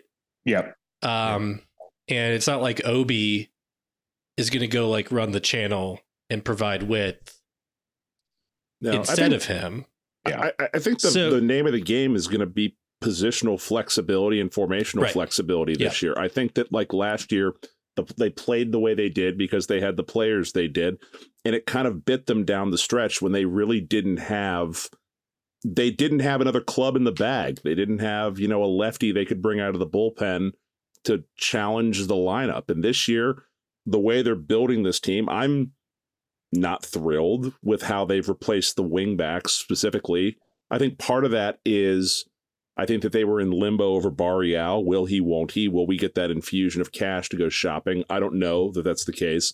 But what they're doing is that I do like is that they are building a team that has options, and they're going to need that down this. I think they hopefully learned that they need that going down the stretch, that it's not enough to just have Sergio Santos coming off the bench. You need to have an option like a Corey Baird, where you can throw multiple goal scorers up at the top of the formation and have at it. Or maybe you play occasionally with wingers instead of wingbacks, and you go to a more traditional 4-4-3 setup. I don't know. But like, I like the fact they're bringing 4-4-3 is too many players. Well, 4-4-2, sorry.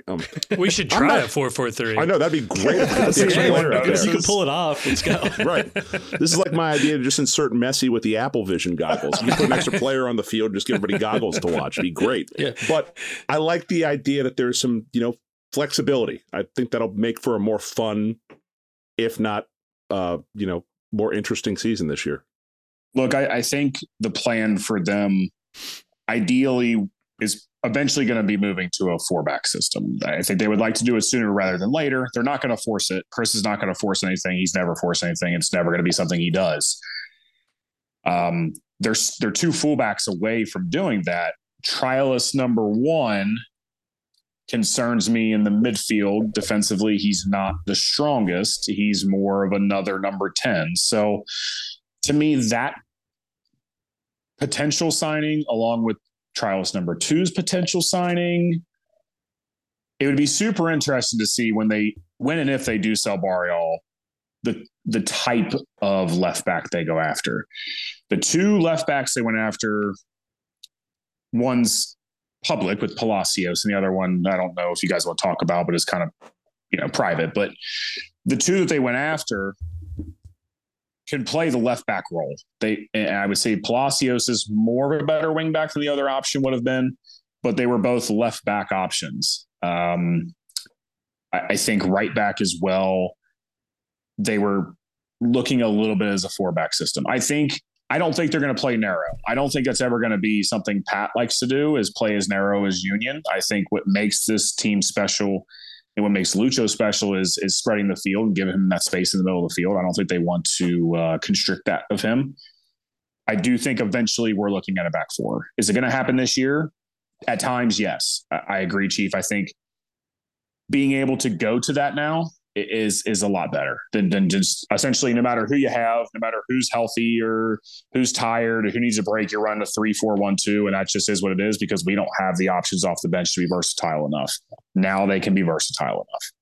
Yeah, I think we have the players situationally, but not as like a go-to by any means. Yeah, for sure. They can get away with a 4-4-2 or a 4-3-3. If they get a striker who's picks up a knock, and then also they pick up a knock in the center back, and then they can kind of look at Ian Murphy did okay at his time. He's played fullback a bit for the club at wingback. He did okay there. It's not his strength. If you asked him, he'd probably admit it, like, hey, I'd rather be at center back, but he can play some left back. So yes, I would not say emergency situations. It's probably a bad way to put it. I would say in certain situations, they can 100% get away with doing like a 4-3-3 or a 4-4-2. Yeah, no, I do think the the flexibility this season is going to be maybe the most interesting thing to watch, especially with Champions Cup coming up and things like that. There's certainly going to be the opportunity to have some flexibility there and try out some new looks. But no, Travis, you've been incredibly generous with your time here. Before we get you out of here, I do got to ask you, you haven't been tweeting as much. You haven't been on the podcast as much. Where have you been spending your time? And tell us a little bit more about this team you've been coaching. So I've been coaching 2 U13, well, now they're U13, travel soccer teams, girls. I took them over about 2 years ago, about the time I kind of had to step away from the podcast and stop tweeting so much. And it's something I thoroughly enjoy, building a relationship with the kids and with the parents while developing their talents and looking at their futures in the game or outside the game. It's been awesome. It's been something that has it's just grown my passion for the game that much more. Working at a grassroots youth level makes you appreciate the game. The blood, sweat, and tears it takes to reach the level of guys on FC Cincinnati or the women that play for the women's national team, or, it makes you appreciate the game more. It takes pressure off watching almost. It's weird how you just watch the game differently. I tell my wife, and I've told my daughter this, who I coach, outside of being married and having kids, it's the single most rewarding thing I've ever done. To take a team from, 2 years ago, we were kind of bunch of players that were getting blown out all the time to now we're winning leagues and winning tournaments and state leagues. So it's been super fun. It's been super rewarding, personally, professionally. I hope to keep growing within the coaching ranks in the game, and you never know where it will take me, but I don't think that's why I'm in it. So it's been awesome. It's been really awesome. I coach at Colping SC. We're a club partner of FC Cincinnati. It's really cool working side by side with FCC. They're super generous with their time, and been on some Zoom calls with Corbin Bone, who kind of runs that side of the club now. Nice. He's doing a great job. It's been a distinct turnaround from previous years. I think a lot of that is due to him. He's been awesome. So I've had a chance to meet Paul Rogers and been out to the goalkeepers camp and met some other coaches. And it's awesome how FC Cincinnati has finally bridged that gap between the youth club in the area and the professional club and FCC2 and the academy that kind of, for a long time, these kids thought it was so far away they couldn't touch it. Now you're starting to see kids from the local area become members of the academy and go out there for training sessions and things like that. So shout out to Corbin.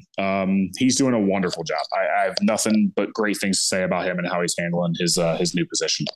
That's pretty cool. Awesome. That all these, you get a former player like that's still involved in the club and, a name that most people listening will remember. And it's cool that the former players are getting involved to do that as well.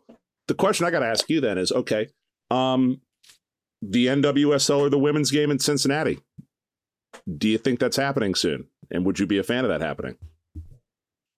I don't want to be a naysayer or a pessimist. I don't think it's happening soon. I think certain people have their eyes on other things, and I think the NWSL these are just the things I've heard. I can't say with 100%. I think they're asking too much of Cincinnati and FC Cincinnati ownership and the infrastructure around the club. I think they're asking more of that infrastructure than they have other infrastructures of other cities and other clubs. And I think it's been probably the wrong phrase. It's been a turnoff. I think it's probably the wrong way to put it, but I think that's where we're at currently. Do I think I end up seeing one here? Yes. If soon means in the next year or two, I don't think so. I think there's some things that still need to be done in that area. I've gone with a couple of my players and their parents to women's national team games. NWSL here would be amazing. The girls love watching women play the sport. Yes, they love FC Cincinnati. They all love FC Cincinnati. But just from my experience on my team, I think they love the women's team even more. It's that role model thing. I can go watch someone just like me who played club travel ball just like me playing a game that I love. Yes, awesome. Again, yeah, they love watching FCC, but there was something special about it was and her name's going to elude me and I'm an idiot. Julie Ertz's last match. I went with a couple of parents, like I said, in the girls, a couple of girls, including my daughter. And the way they lit up was completely different than when we went to the Union match and got to walk on the field with the Union. It was just a different experience. They weren't chit-chatty so much as they were just enjoying the game and watching and being students of the game and really taking pride in that. So, yes, I 100% think that I would love a women's team here. I think it's needed. I think it'll explode here. Women's soccer in the city has always been a huge part of the national brand for women. So I think it'll do super successfully here. I just hope that some of the political things kind of get put aside that I've heard. Again, can't substantiate 100%. It's just some kind of tea leaves that I've heard. I hope that stuff is put to the side and NWSL kind of opens their eyes a little bit and a club ends up here.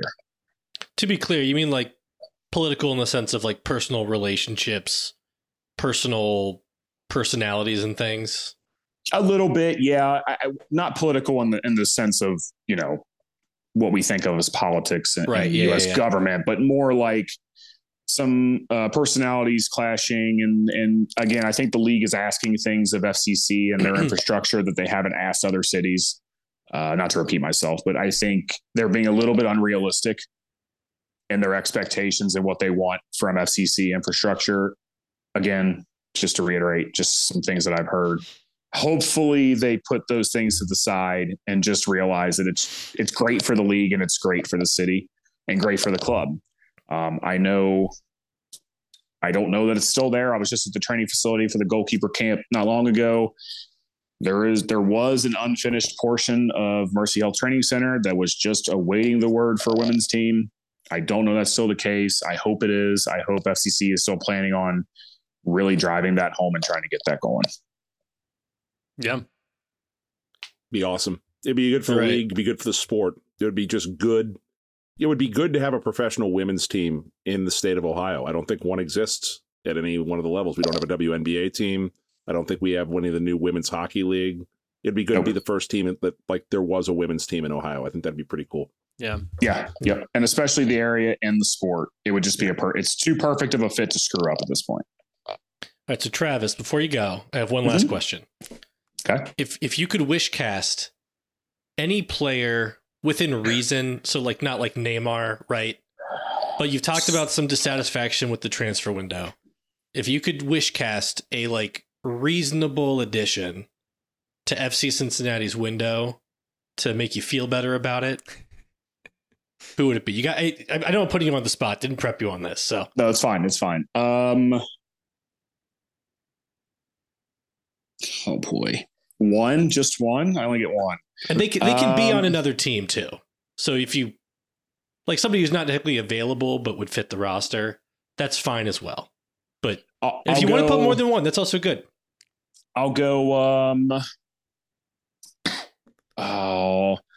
Quinones at striker would be wonderful. But I think that's a little bit outlandish. I'll go. This is a name that got brought up last year a little bit. I lobbied for him here. It didn't work out because baby mama drama and new baby and family things. And Agustin Almendra, we've spent a lot of time as a club down in Argentina. He's a really good number 8. I think he's just caught himself in some bad situations professionally. I would really love to see him here just because he is the prototypical 8 that I would say FCC hasn't had yet. Moreno's not really a number 8. Moreno's a 6 who can go forward, but isn't really your sideline to sideline guy.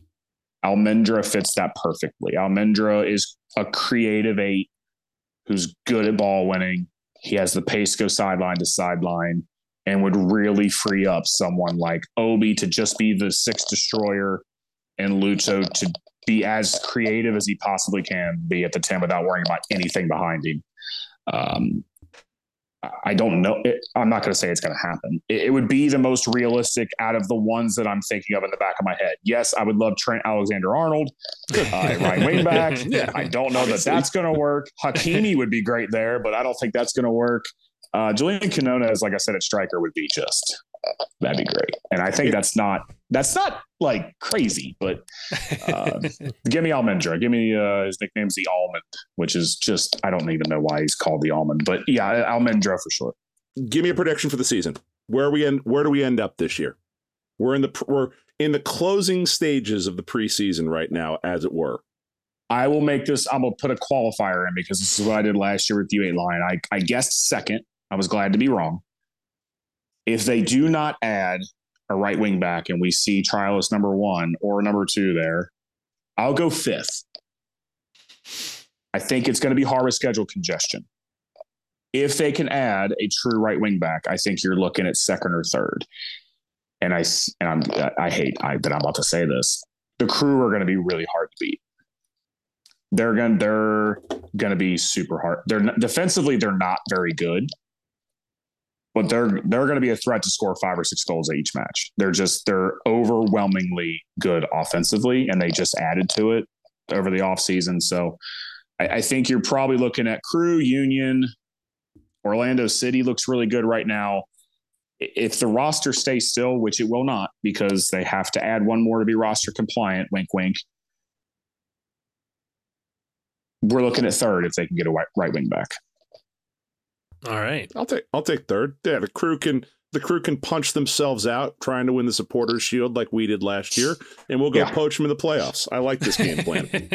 Deal. Oh my gosh. No, Travis, thank you so much for coming on, man. This was great. I will put a link to, I guess, your Twitter account in the description of the podcast, but where else could people find you? We can go to Apple Podcasts, Spotify, essentially anywhere you can get your hands on a podcast. You can listen to the You Ain't Lying podcast.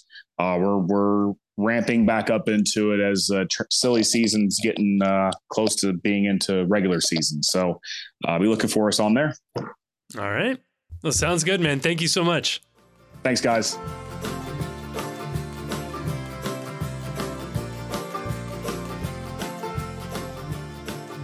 All right, we are back. And again, huge thanks to Travis for coming on. Originally told him we'd talk for 30 minutes, and we blew right past that. So, no.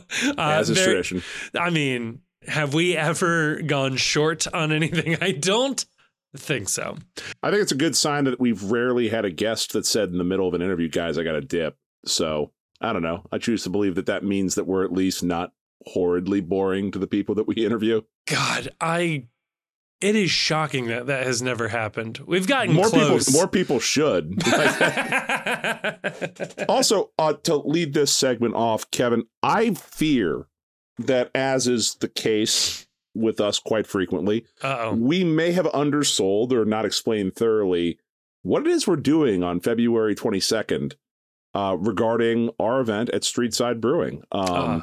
We are actually having an event. This is not a joke. I want to make that very clear. This is a real thing. This is a real thing. February 22nd, Streetside Brewing. Come. There's going to be a live Q&A with the postcast. The three of us are all committed to being there.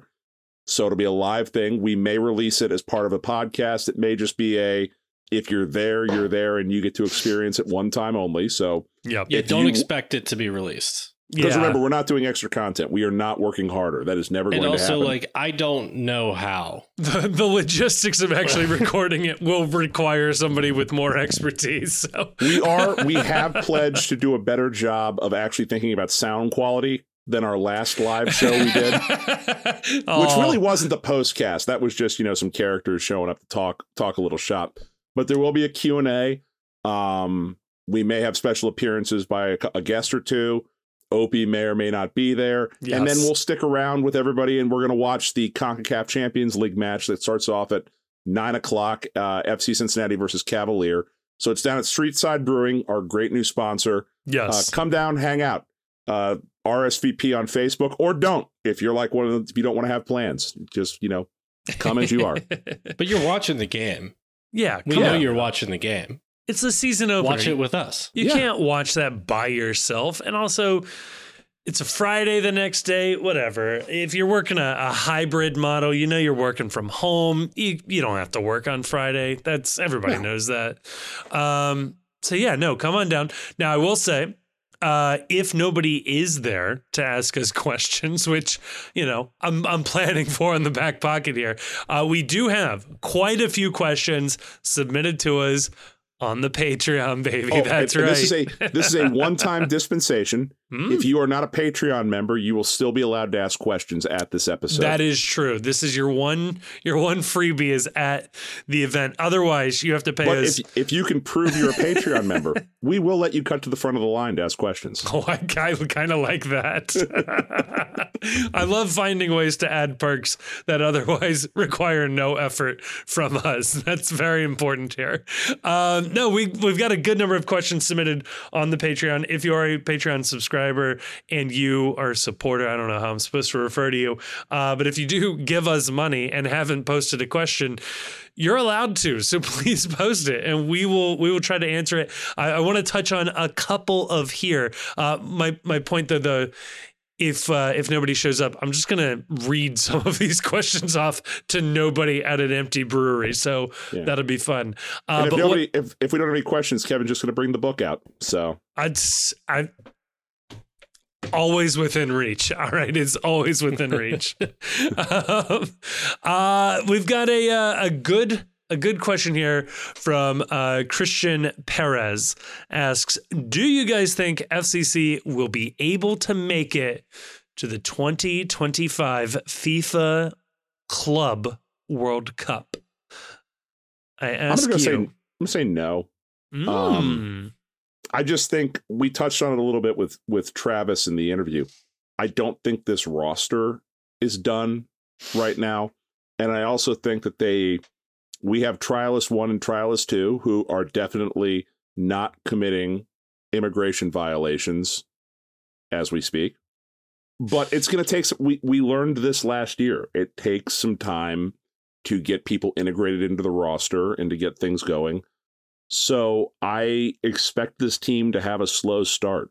I don't think it's going to be like last year where they come out of the gate, shot out of a cannon. I don't think we lost our first game last year till what? 10 games in, something like that?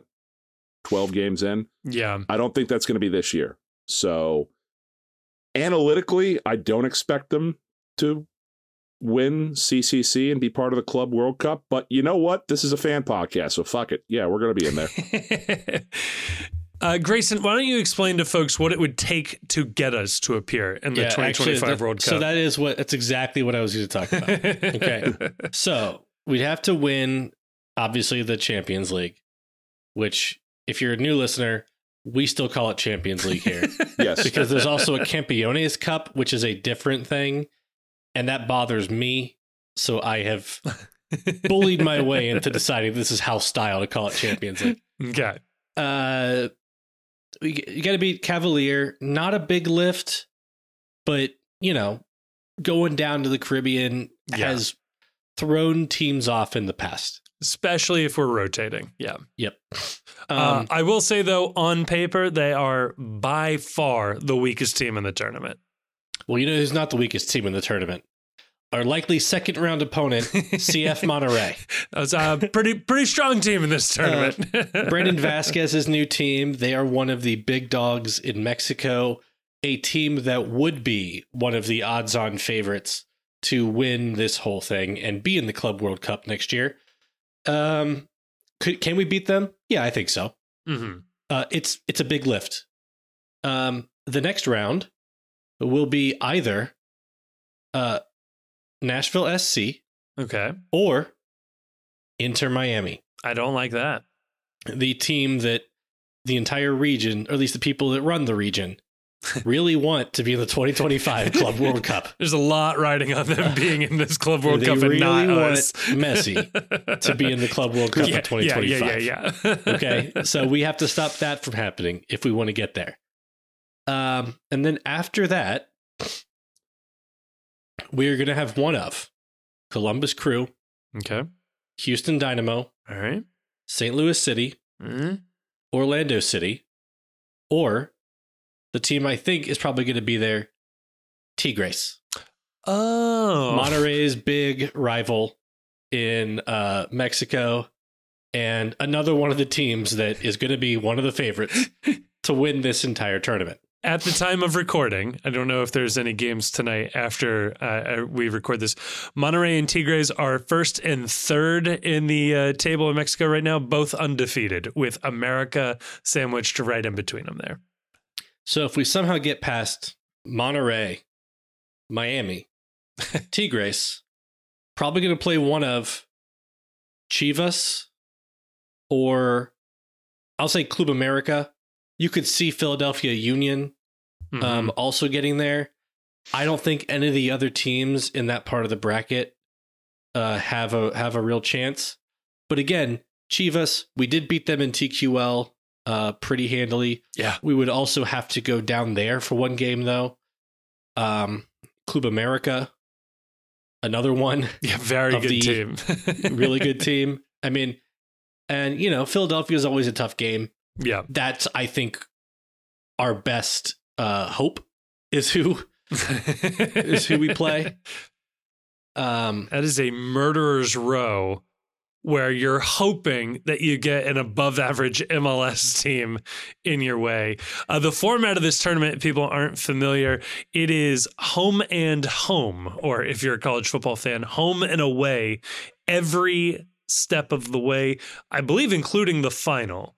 So there's no neutral site final. So that means you were going on the road. The final is a single legged match. Ooh, okay. Is it a neutral site? I don't know where it's played. Let's just go ahead and say Vegas, because if it is a neutral site, it's Vegas or the Cotton Bowl for some strange reason. I'll bet that's a good point. Actually, they might just CONCACAF might just buy the Cotton Bowl, or like the Citrus Bowl, or like the Orlando's old home, I believe, the Citrus Bowl, Camping World Stadium, I believe. So yeah, that's going to be hard. Like, sure, you might, like we saw in Leagues Cup, you might be able to beat Chivas here in Cincinnati one time, but to go back on the road, that's where it gets tough. So dicey. It's certainly possible. I wouldn't bet on us. Let me ask you guys this. It's possible, but it is a situation where, do I think we can beat on our day any of the teams in the bracket? Yeah. But it's going to be it's going to be a situation though where we're going to be the underdogs to half a dozen or more of the teams. Yeah, and basically most of the teams that we're going to play after the first round. Yeah. It just turns into a math problem, where this is one of those things where people have talked about this, ad nauseum. So there's no sense rehashing it. You're just at a disadvantage with MLS roster rules when it comes to competing against these top teams in Mexico, which is why one of the best players on our team from the past 2 years is playing on one of those top teams in Mexico. Yeah. So I'll ask a follow-up question here, but I'll add in another question we got here from Titus. Plank is how I'm going to choose to pronounce this person's name. Hopefully I got that most of the way there. Vibe check. How many trophies are we winning this year? He puts the over-under at 1.5. I'll give you another question you can answer. If the only trophy we win this year is CONCACAF Champions League, are you happy with the season? I'll go to you first, Chief. I knew you're MLS Cup or bust. I am MLS Cup or bust right now. That is just the way it is. It is the most important trophy this club can win. They need to win MLS Cup, and then we can start talking about literally anything else. But if you MLS had to bet over or under 1.5 trophies, where you go? It's just so hard. Winning the double. It's the reason why. Like, winning the double is a thing is because it's really, really hard to do. We learned that last year. And I don't know. Noonan's got to show that he's better at winning these elimination games. He's not good at it thus far. Like, he has struggled in pressure games. The team has struggled in pressure games. So I'd love to be wrong on that. But I think realistically going into a season, expecting your team to win more than one trophy, especially with MLS salary constraints being what they are and fixture congestion being what they are, I think that's a tall order. I especially think it's even tall order because we really don't know to what degree we're competing for the U.S. Open Cup or what anyone's doing on that. So realistically this year, you may be looking at your only options being CONCACAF Champions League, MLS Cup, and Leagues Cup. There may only be those options available to you. And the supporter shield, I'll just throw it out there. Is this the thing we could win? I think one is a realistic target for this year. Otherwise, you're really setting yourself up for disappointment, I think. Grayson, same questions to you. Yeah, I mean, I'm still taking the under as well because of how hard it is. But on the second question,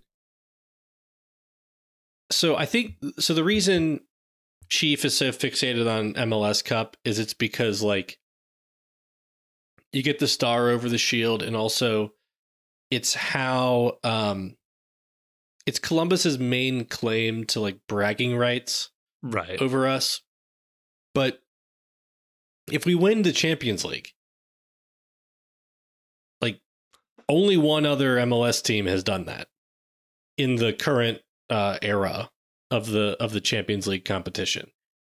And so I think if you win the Champions League, you have to call that a successful year. Will I be happy with Champions League and nothing else? I don't know. I would love to know that answer. Yeah, try me. But it's very hard to win more than one trophy. I will say if our only trophy is like Leagues Cup, that would feel like a little bit of a letdown. Mm-hmm. How many trophies could we win? Can you come up with a combination of multiple trophies where you're sad? So it would be like Shield and Leagues Cup, right? Leagues Cup and Open Cup would be Whoa. the ultimate of just sort of like, I will say this. Cool, but I'll say this. It would be incredible to play in a final this year and to, host a final. Yeah. Which we would have a really good shot of doing in Leagues Cup.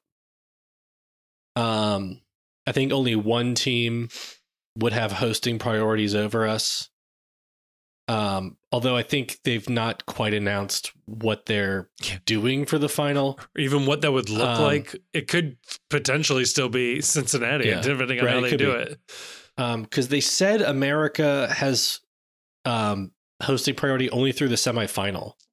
But like based on their format. Weird. Okay. Based on their format, America should have hosting priority over everybody. Yeah. But maybe they're keeping it open in case they want to do like a Vegas neutral site, or they want to make sure an MLS team gets to host. I don't know. But regardless, we can say like it's MLS Cup or bust or whatever. But like if we are hosting a cup final for anything, that would be awesome. Yeah. It'd be awesome. The only problem is that like the CONCACAF Champions League, it wrecks teams in MLS that make deep runs.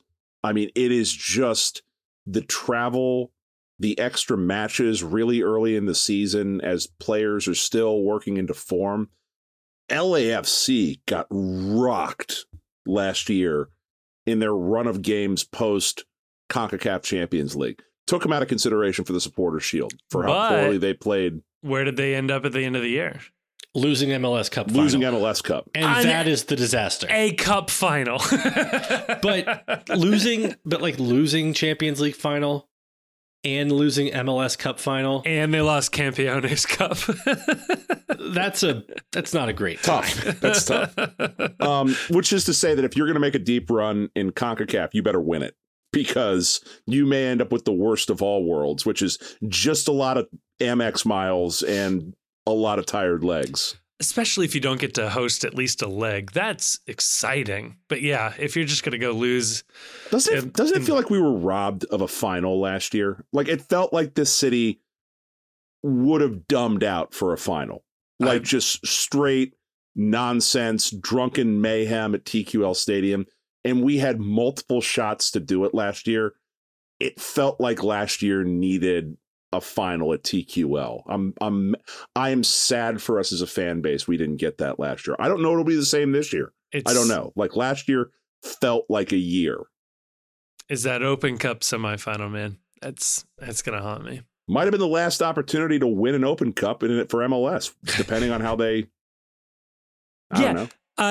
They haven't cleared that up, right? Like that's still just like an unanswered question hanging out there. I don't know. I'm sure we'll get clarity on that. Yeah. Someday. Last question for us it is from Drew. It is, what is your favorite FC Cincinnati jersey? Why? How would you improve it? I don't know if you're improving your favorite one, but Chief, are you partial to one in particular out there? I really, really like the first year USL away jerseys, just the white with the orange stripe right across the middle. Like that's just it's a clean, cool, interesting look. I like that a lot. I'm not a fan. I like the orange kits currently with like the city flags subtly on the top. Those are really, really sweet. I'm going to be sad those are gone. I don't know. I know what the answer isn't. The answer isn't whatever that asymmetrical, awful nonsense was that we had. I believe that was called kit? the Bold. Wow. The Bold, yeah, it was boldly shit is what it was.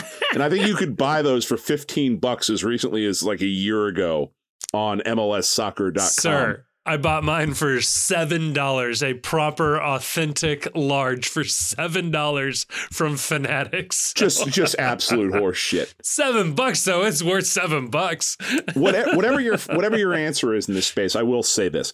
I hate with the passion burning of 1,000 goddamn suns the fact that they treat this shit like it's the secret to cold fusion, and that God forbid that we reveal this before the public is truly ready for it. The idea that these kits are designed years in advance, and we have to wait until what? Like literally a week and a half before the season starts before they unveil what the new kit looks like. Can you imagine this shit in any well-run league? Can you imagine the NFL saying, NFL no, doing this? we're not going to tell you what the jersey looks like until a week after training camp ends. What a crock of shit. Play the entire preseason in the old kits. Yeah, and then you know what? Oh, we have all these plans that we're gonna have this big jersey reveal on the 16th of February or the 12th of February, wherever the hell it is, and it all gets leaked on EA Sports FC iOS version, and you can see what the new kit looks like. And it's like, yeah, you had all these great plans and some swag reveal. That's cool, but we can't talk about this thing, and it gets leaked anyway. Just come on. Chief, I am so glad you brought this up. Going up very soon on the YouTube channel is a rant of mine, a video of mine. It's largely a rant, almost beat for beat for exactly what you just said, but with the added bonus that it is not just a video. I am wearing my Bold kit in it, so everything you ever wanted. Grayson, do you have a favorite kit? I mean, kinda. I'll be honest, like every time a new kit comes out, I think people get real excited, and I'm glad that they get real excited about it. Everyone's got real strong opinions about like this or that feature, or they know all types of like fashion design terms and stuff. I just can't get up for it, you know? So like it comes out, I'm like, yeah, I like that, or no, I don't like that very much. I'm the exact same way. I like the orange one with the flag, with the city flag. I think maybe they could have like done a little bit more of the silver outlining and made some of the elements just pop a little bit more. Yeah. So that it doesn't look like a flat orange shirt. Yeah. From a distance.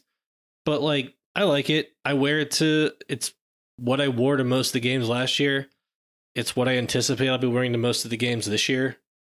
So yeah, give me that. Yeah, I'm just an American give me that orange. I'm an American sports fan. At heart, I love soccer, but like I'm cool with a team keeping jerseys for, 5-10 years. I would be very cool. Very, very cool if FC Cincinnati had kept that orange jersey as their away for a decade. I don't need the uniforms to switch up all the time. I think that the plan, if it were me running MLS, I would take some time and get every team a distinctive home and a distinctive away jersey, do away with this template shit, and like really invest in having a couple of cool jerseys for each team, a couple of cool kits, and then rotate the third kit every year or every other year like they do now. And then, okay, you mix some different colors in. Maybe those are more of the template kits so that they're being designed on a different cycle. Let some of these teams have an iconic look. Like that was what things were like back in the day when everybody fell in love with all these Euro clubs. They all had looks that became distinctive and then played off that as they started to try to cash in with more money for jerseys. I don't know. What if they added like another element though? Like every time a player did like something cool, They got a little like Gary sticker. little Buckeye sticker on their shorts. Lucha just has like little nut logos all over his every time he nutmegs somebody. I always love when the like fourth string punter comes in for Ohio State and his helmet is just fucking covered in stickers. You're like, what is this guy done? So every time they got to get a so like you make a video of Lucho like grating nutmeg into his like hand and then doing like the salt base sprinkle of nutmeg over like a dulce de leche or like a flan or something, and you just play that clip in the stadium when Lucho pulls off a nutmeg. That would be incredible stuff. Or just do the sound drop of the dude from Mortal Kombat 2 screaming toasty at the top of his lungs every time he blows by somebody. There should be a beverage you can get at TQL Stadium that has nutmeg on it. That's like Lucho Acosta themed. They're missing out on a massive marketing opportunity for this. There's a bunch of tiki drinks that have a nutmeg finish on top, so you can keep it fruity and summery. It'll work. To answer the question, and this is a good one, I think, for anybody who maybe became a fan in the MLS era. I'll go back to the USL days and say the orange top is the one you want to be a fan of. So if people don't know, year one, FC Cincinnati wore essentially a variant of the U.S. men's national team's bomb pop jersey. It is blue on top with a white band and orange on the bottom panel. However, they accidentally made something like 400 of these shirts with orange tops, white banner, blue on the bottom. These are hard to find, and you will occasionally see them pop up on eBay. And if somebody knows what they have, it should be going for $250+ okay? I have seen with my own eyes people offer to buy orange top jerseys off of people in the stadium, cash in hand, right then and there for $100 or more. It was not taken up. So that is the best jersey. It is a rare one. It is the orange top. When was the last time you bought something off eBay? That's like very... Does anyone use eBay still? You know who probably uses eBay a lot? Your father? Your father. People who buy car parts. Apparently, like all car parts are still purchased on eBay. That's a big one there. So a FC Cincinnati 2016 jersey. I got onto eBay. It's the first time I've opened this app in probably ever.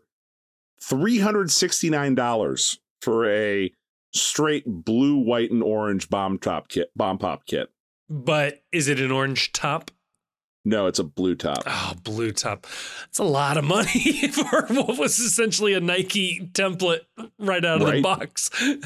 There's also a white year one away kit, $190. So all y'all that are OG fans of this team, you might have some cash just sitting there in the closet. Yeah. But yeah, if you see somebody wearing an orange top to a game, dap them up. Like, They know what they're doing. They're flexing on you. You don't even know it. It's good stuff. Wow. The USL Diamond White jersey. Oh, yeah. $374. I don't get the sense anyone's paying for this for any of these. This is just... I mean, you gotta stick your hand out, see what happens. Somebody's wife said you had too many jerseys. You need to sell some of these. And babe, the guy just listed them. Nobody's buying them. Sorry. You want me to just throw them away? You want me to just end up in a landfill? This is worth $300. This is our kid's college fund. That person is sitting on 25 of those jerseys. Right. Chief, that's going to do it, I think, for the postcast. We will obviously answer more questions throughout the month and potentially at the live show. So please come on out, support us. If you want to ask a question to us that we will answer at some point on the podcast, pay us $2. That's all we ask. And you can support us on Patreon. Otherwise, Chief, get us out of here. Go fuck yourself, San Diego.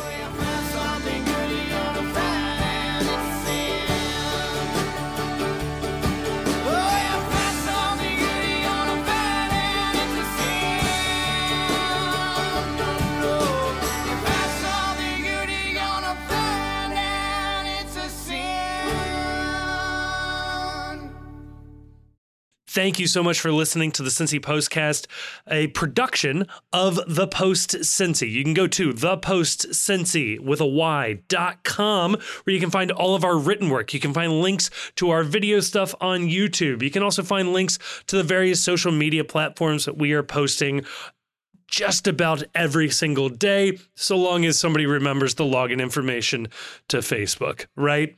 We also want to give a huge thank you to all of our patrons on Patreon who are supporting us financially. It has made a huge difference in what we're able to accomplish here, and I am incredibly thankful to each and every person who has decided to send us their hard-earned cash in supporting this show. I also want to give a huge thanks to Jim Trace and the Makers, a fantastic local Cincinnati band, for providing all of the music you hear throughout all of the episodes of the Cincy Postcast. And I want to plug our Discord server. Look, if you love FC Cincinnati or just want to talk Cincinnati sports, or anything soccer related, check out our Discord server. There are a ton of people on there having really great conversations all throughout the day, every day. It's a really great place to sort of stay engaged with the FC Cincinnati fan base. So again, thank you to everyone who listened. And if you find it within your heart of hearts to give us a nice rating, a nice review on the podcast app of your choice, that would really help us be seen by other FC Cincinnati fans, other soccer fans in Cincinnati. But above all else, give a nice personal recommendation to somebody that you think would enjoy this podcast. That is really what has helped make this podcast spread as far as it has. And I am just incredibly thankful to each and every one of you that listen. So thank you so much. Hope you enjoyed this.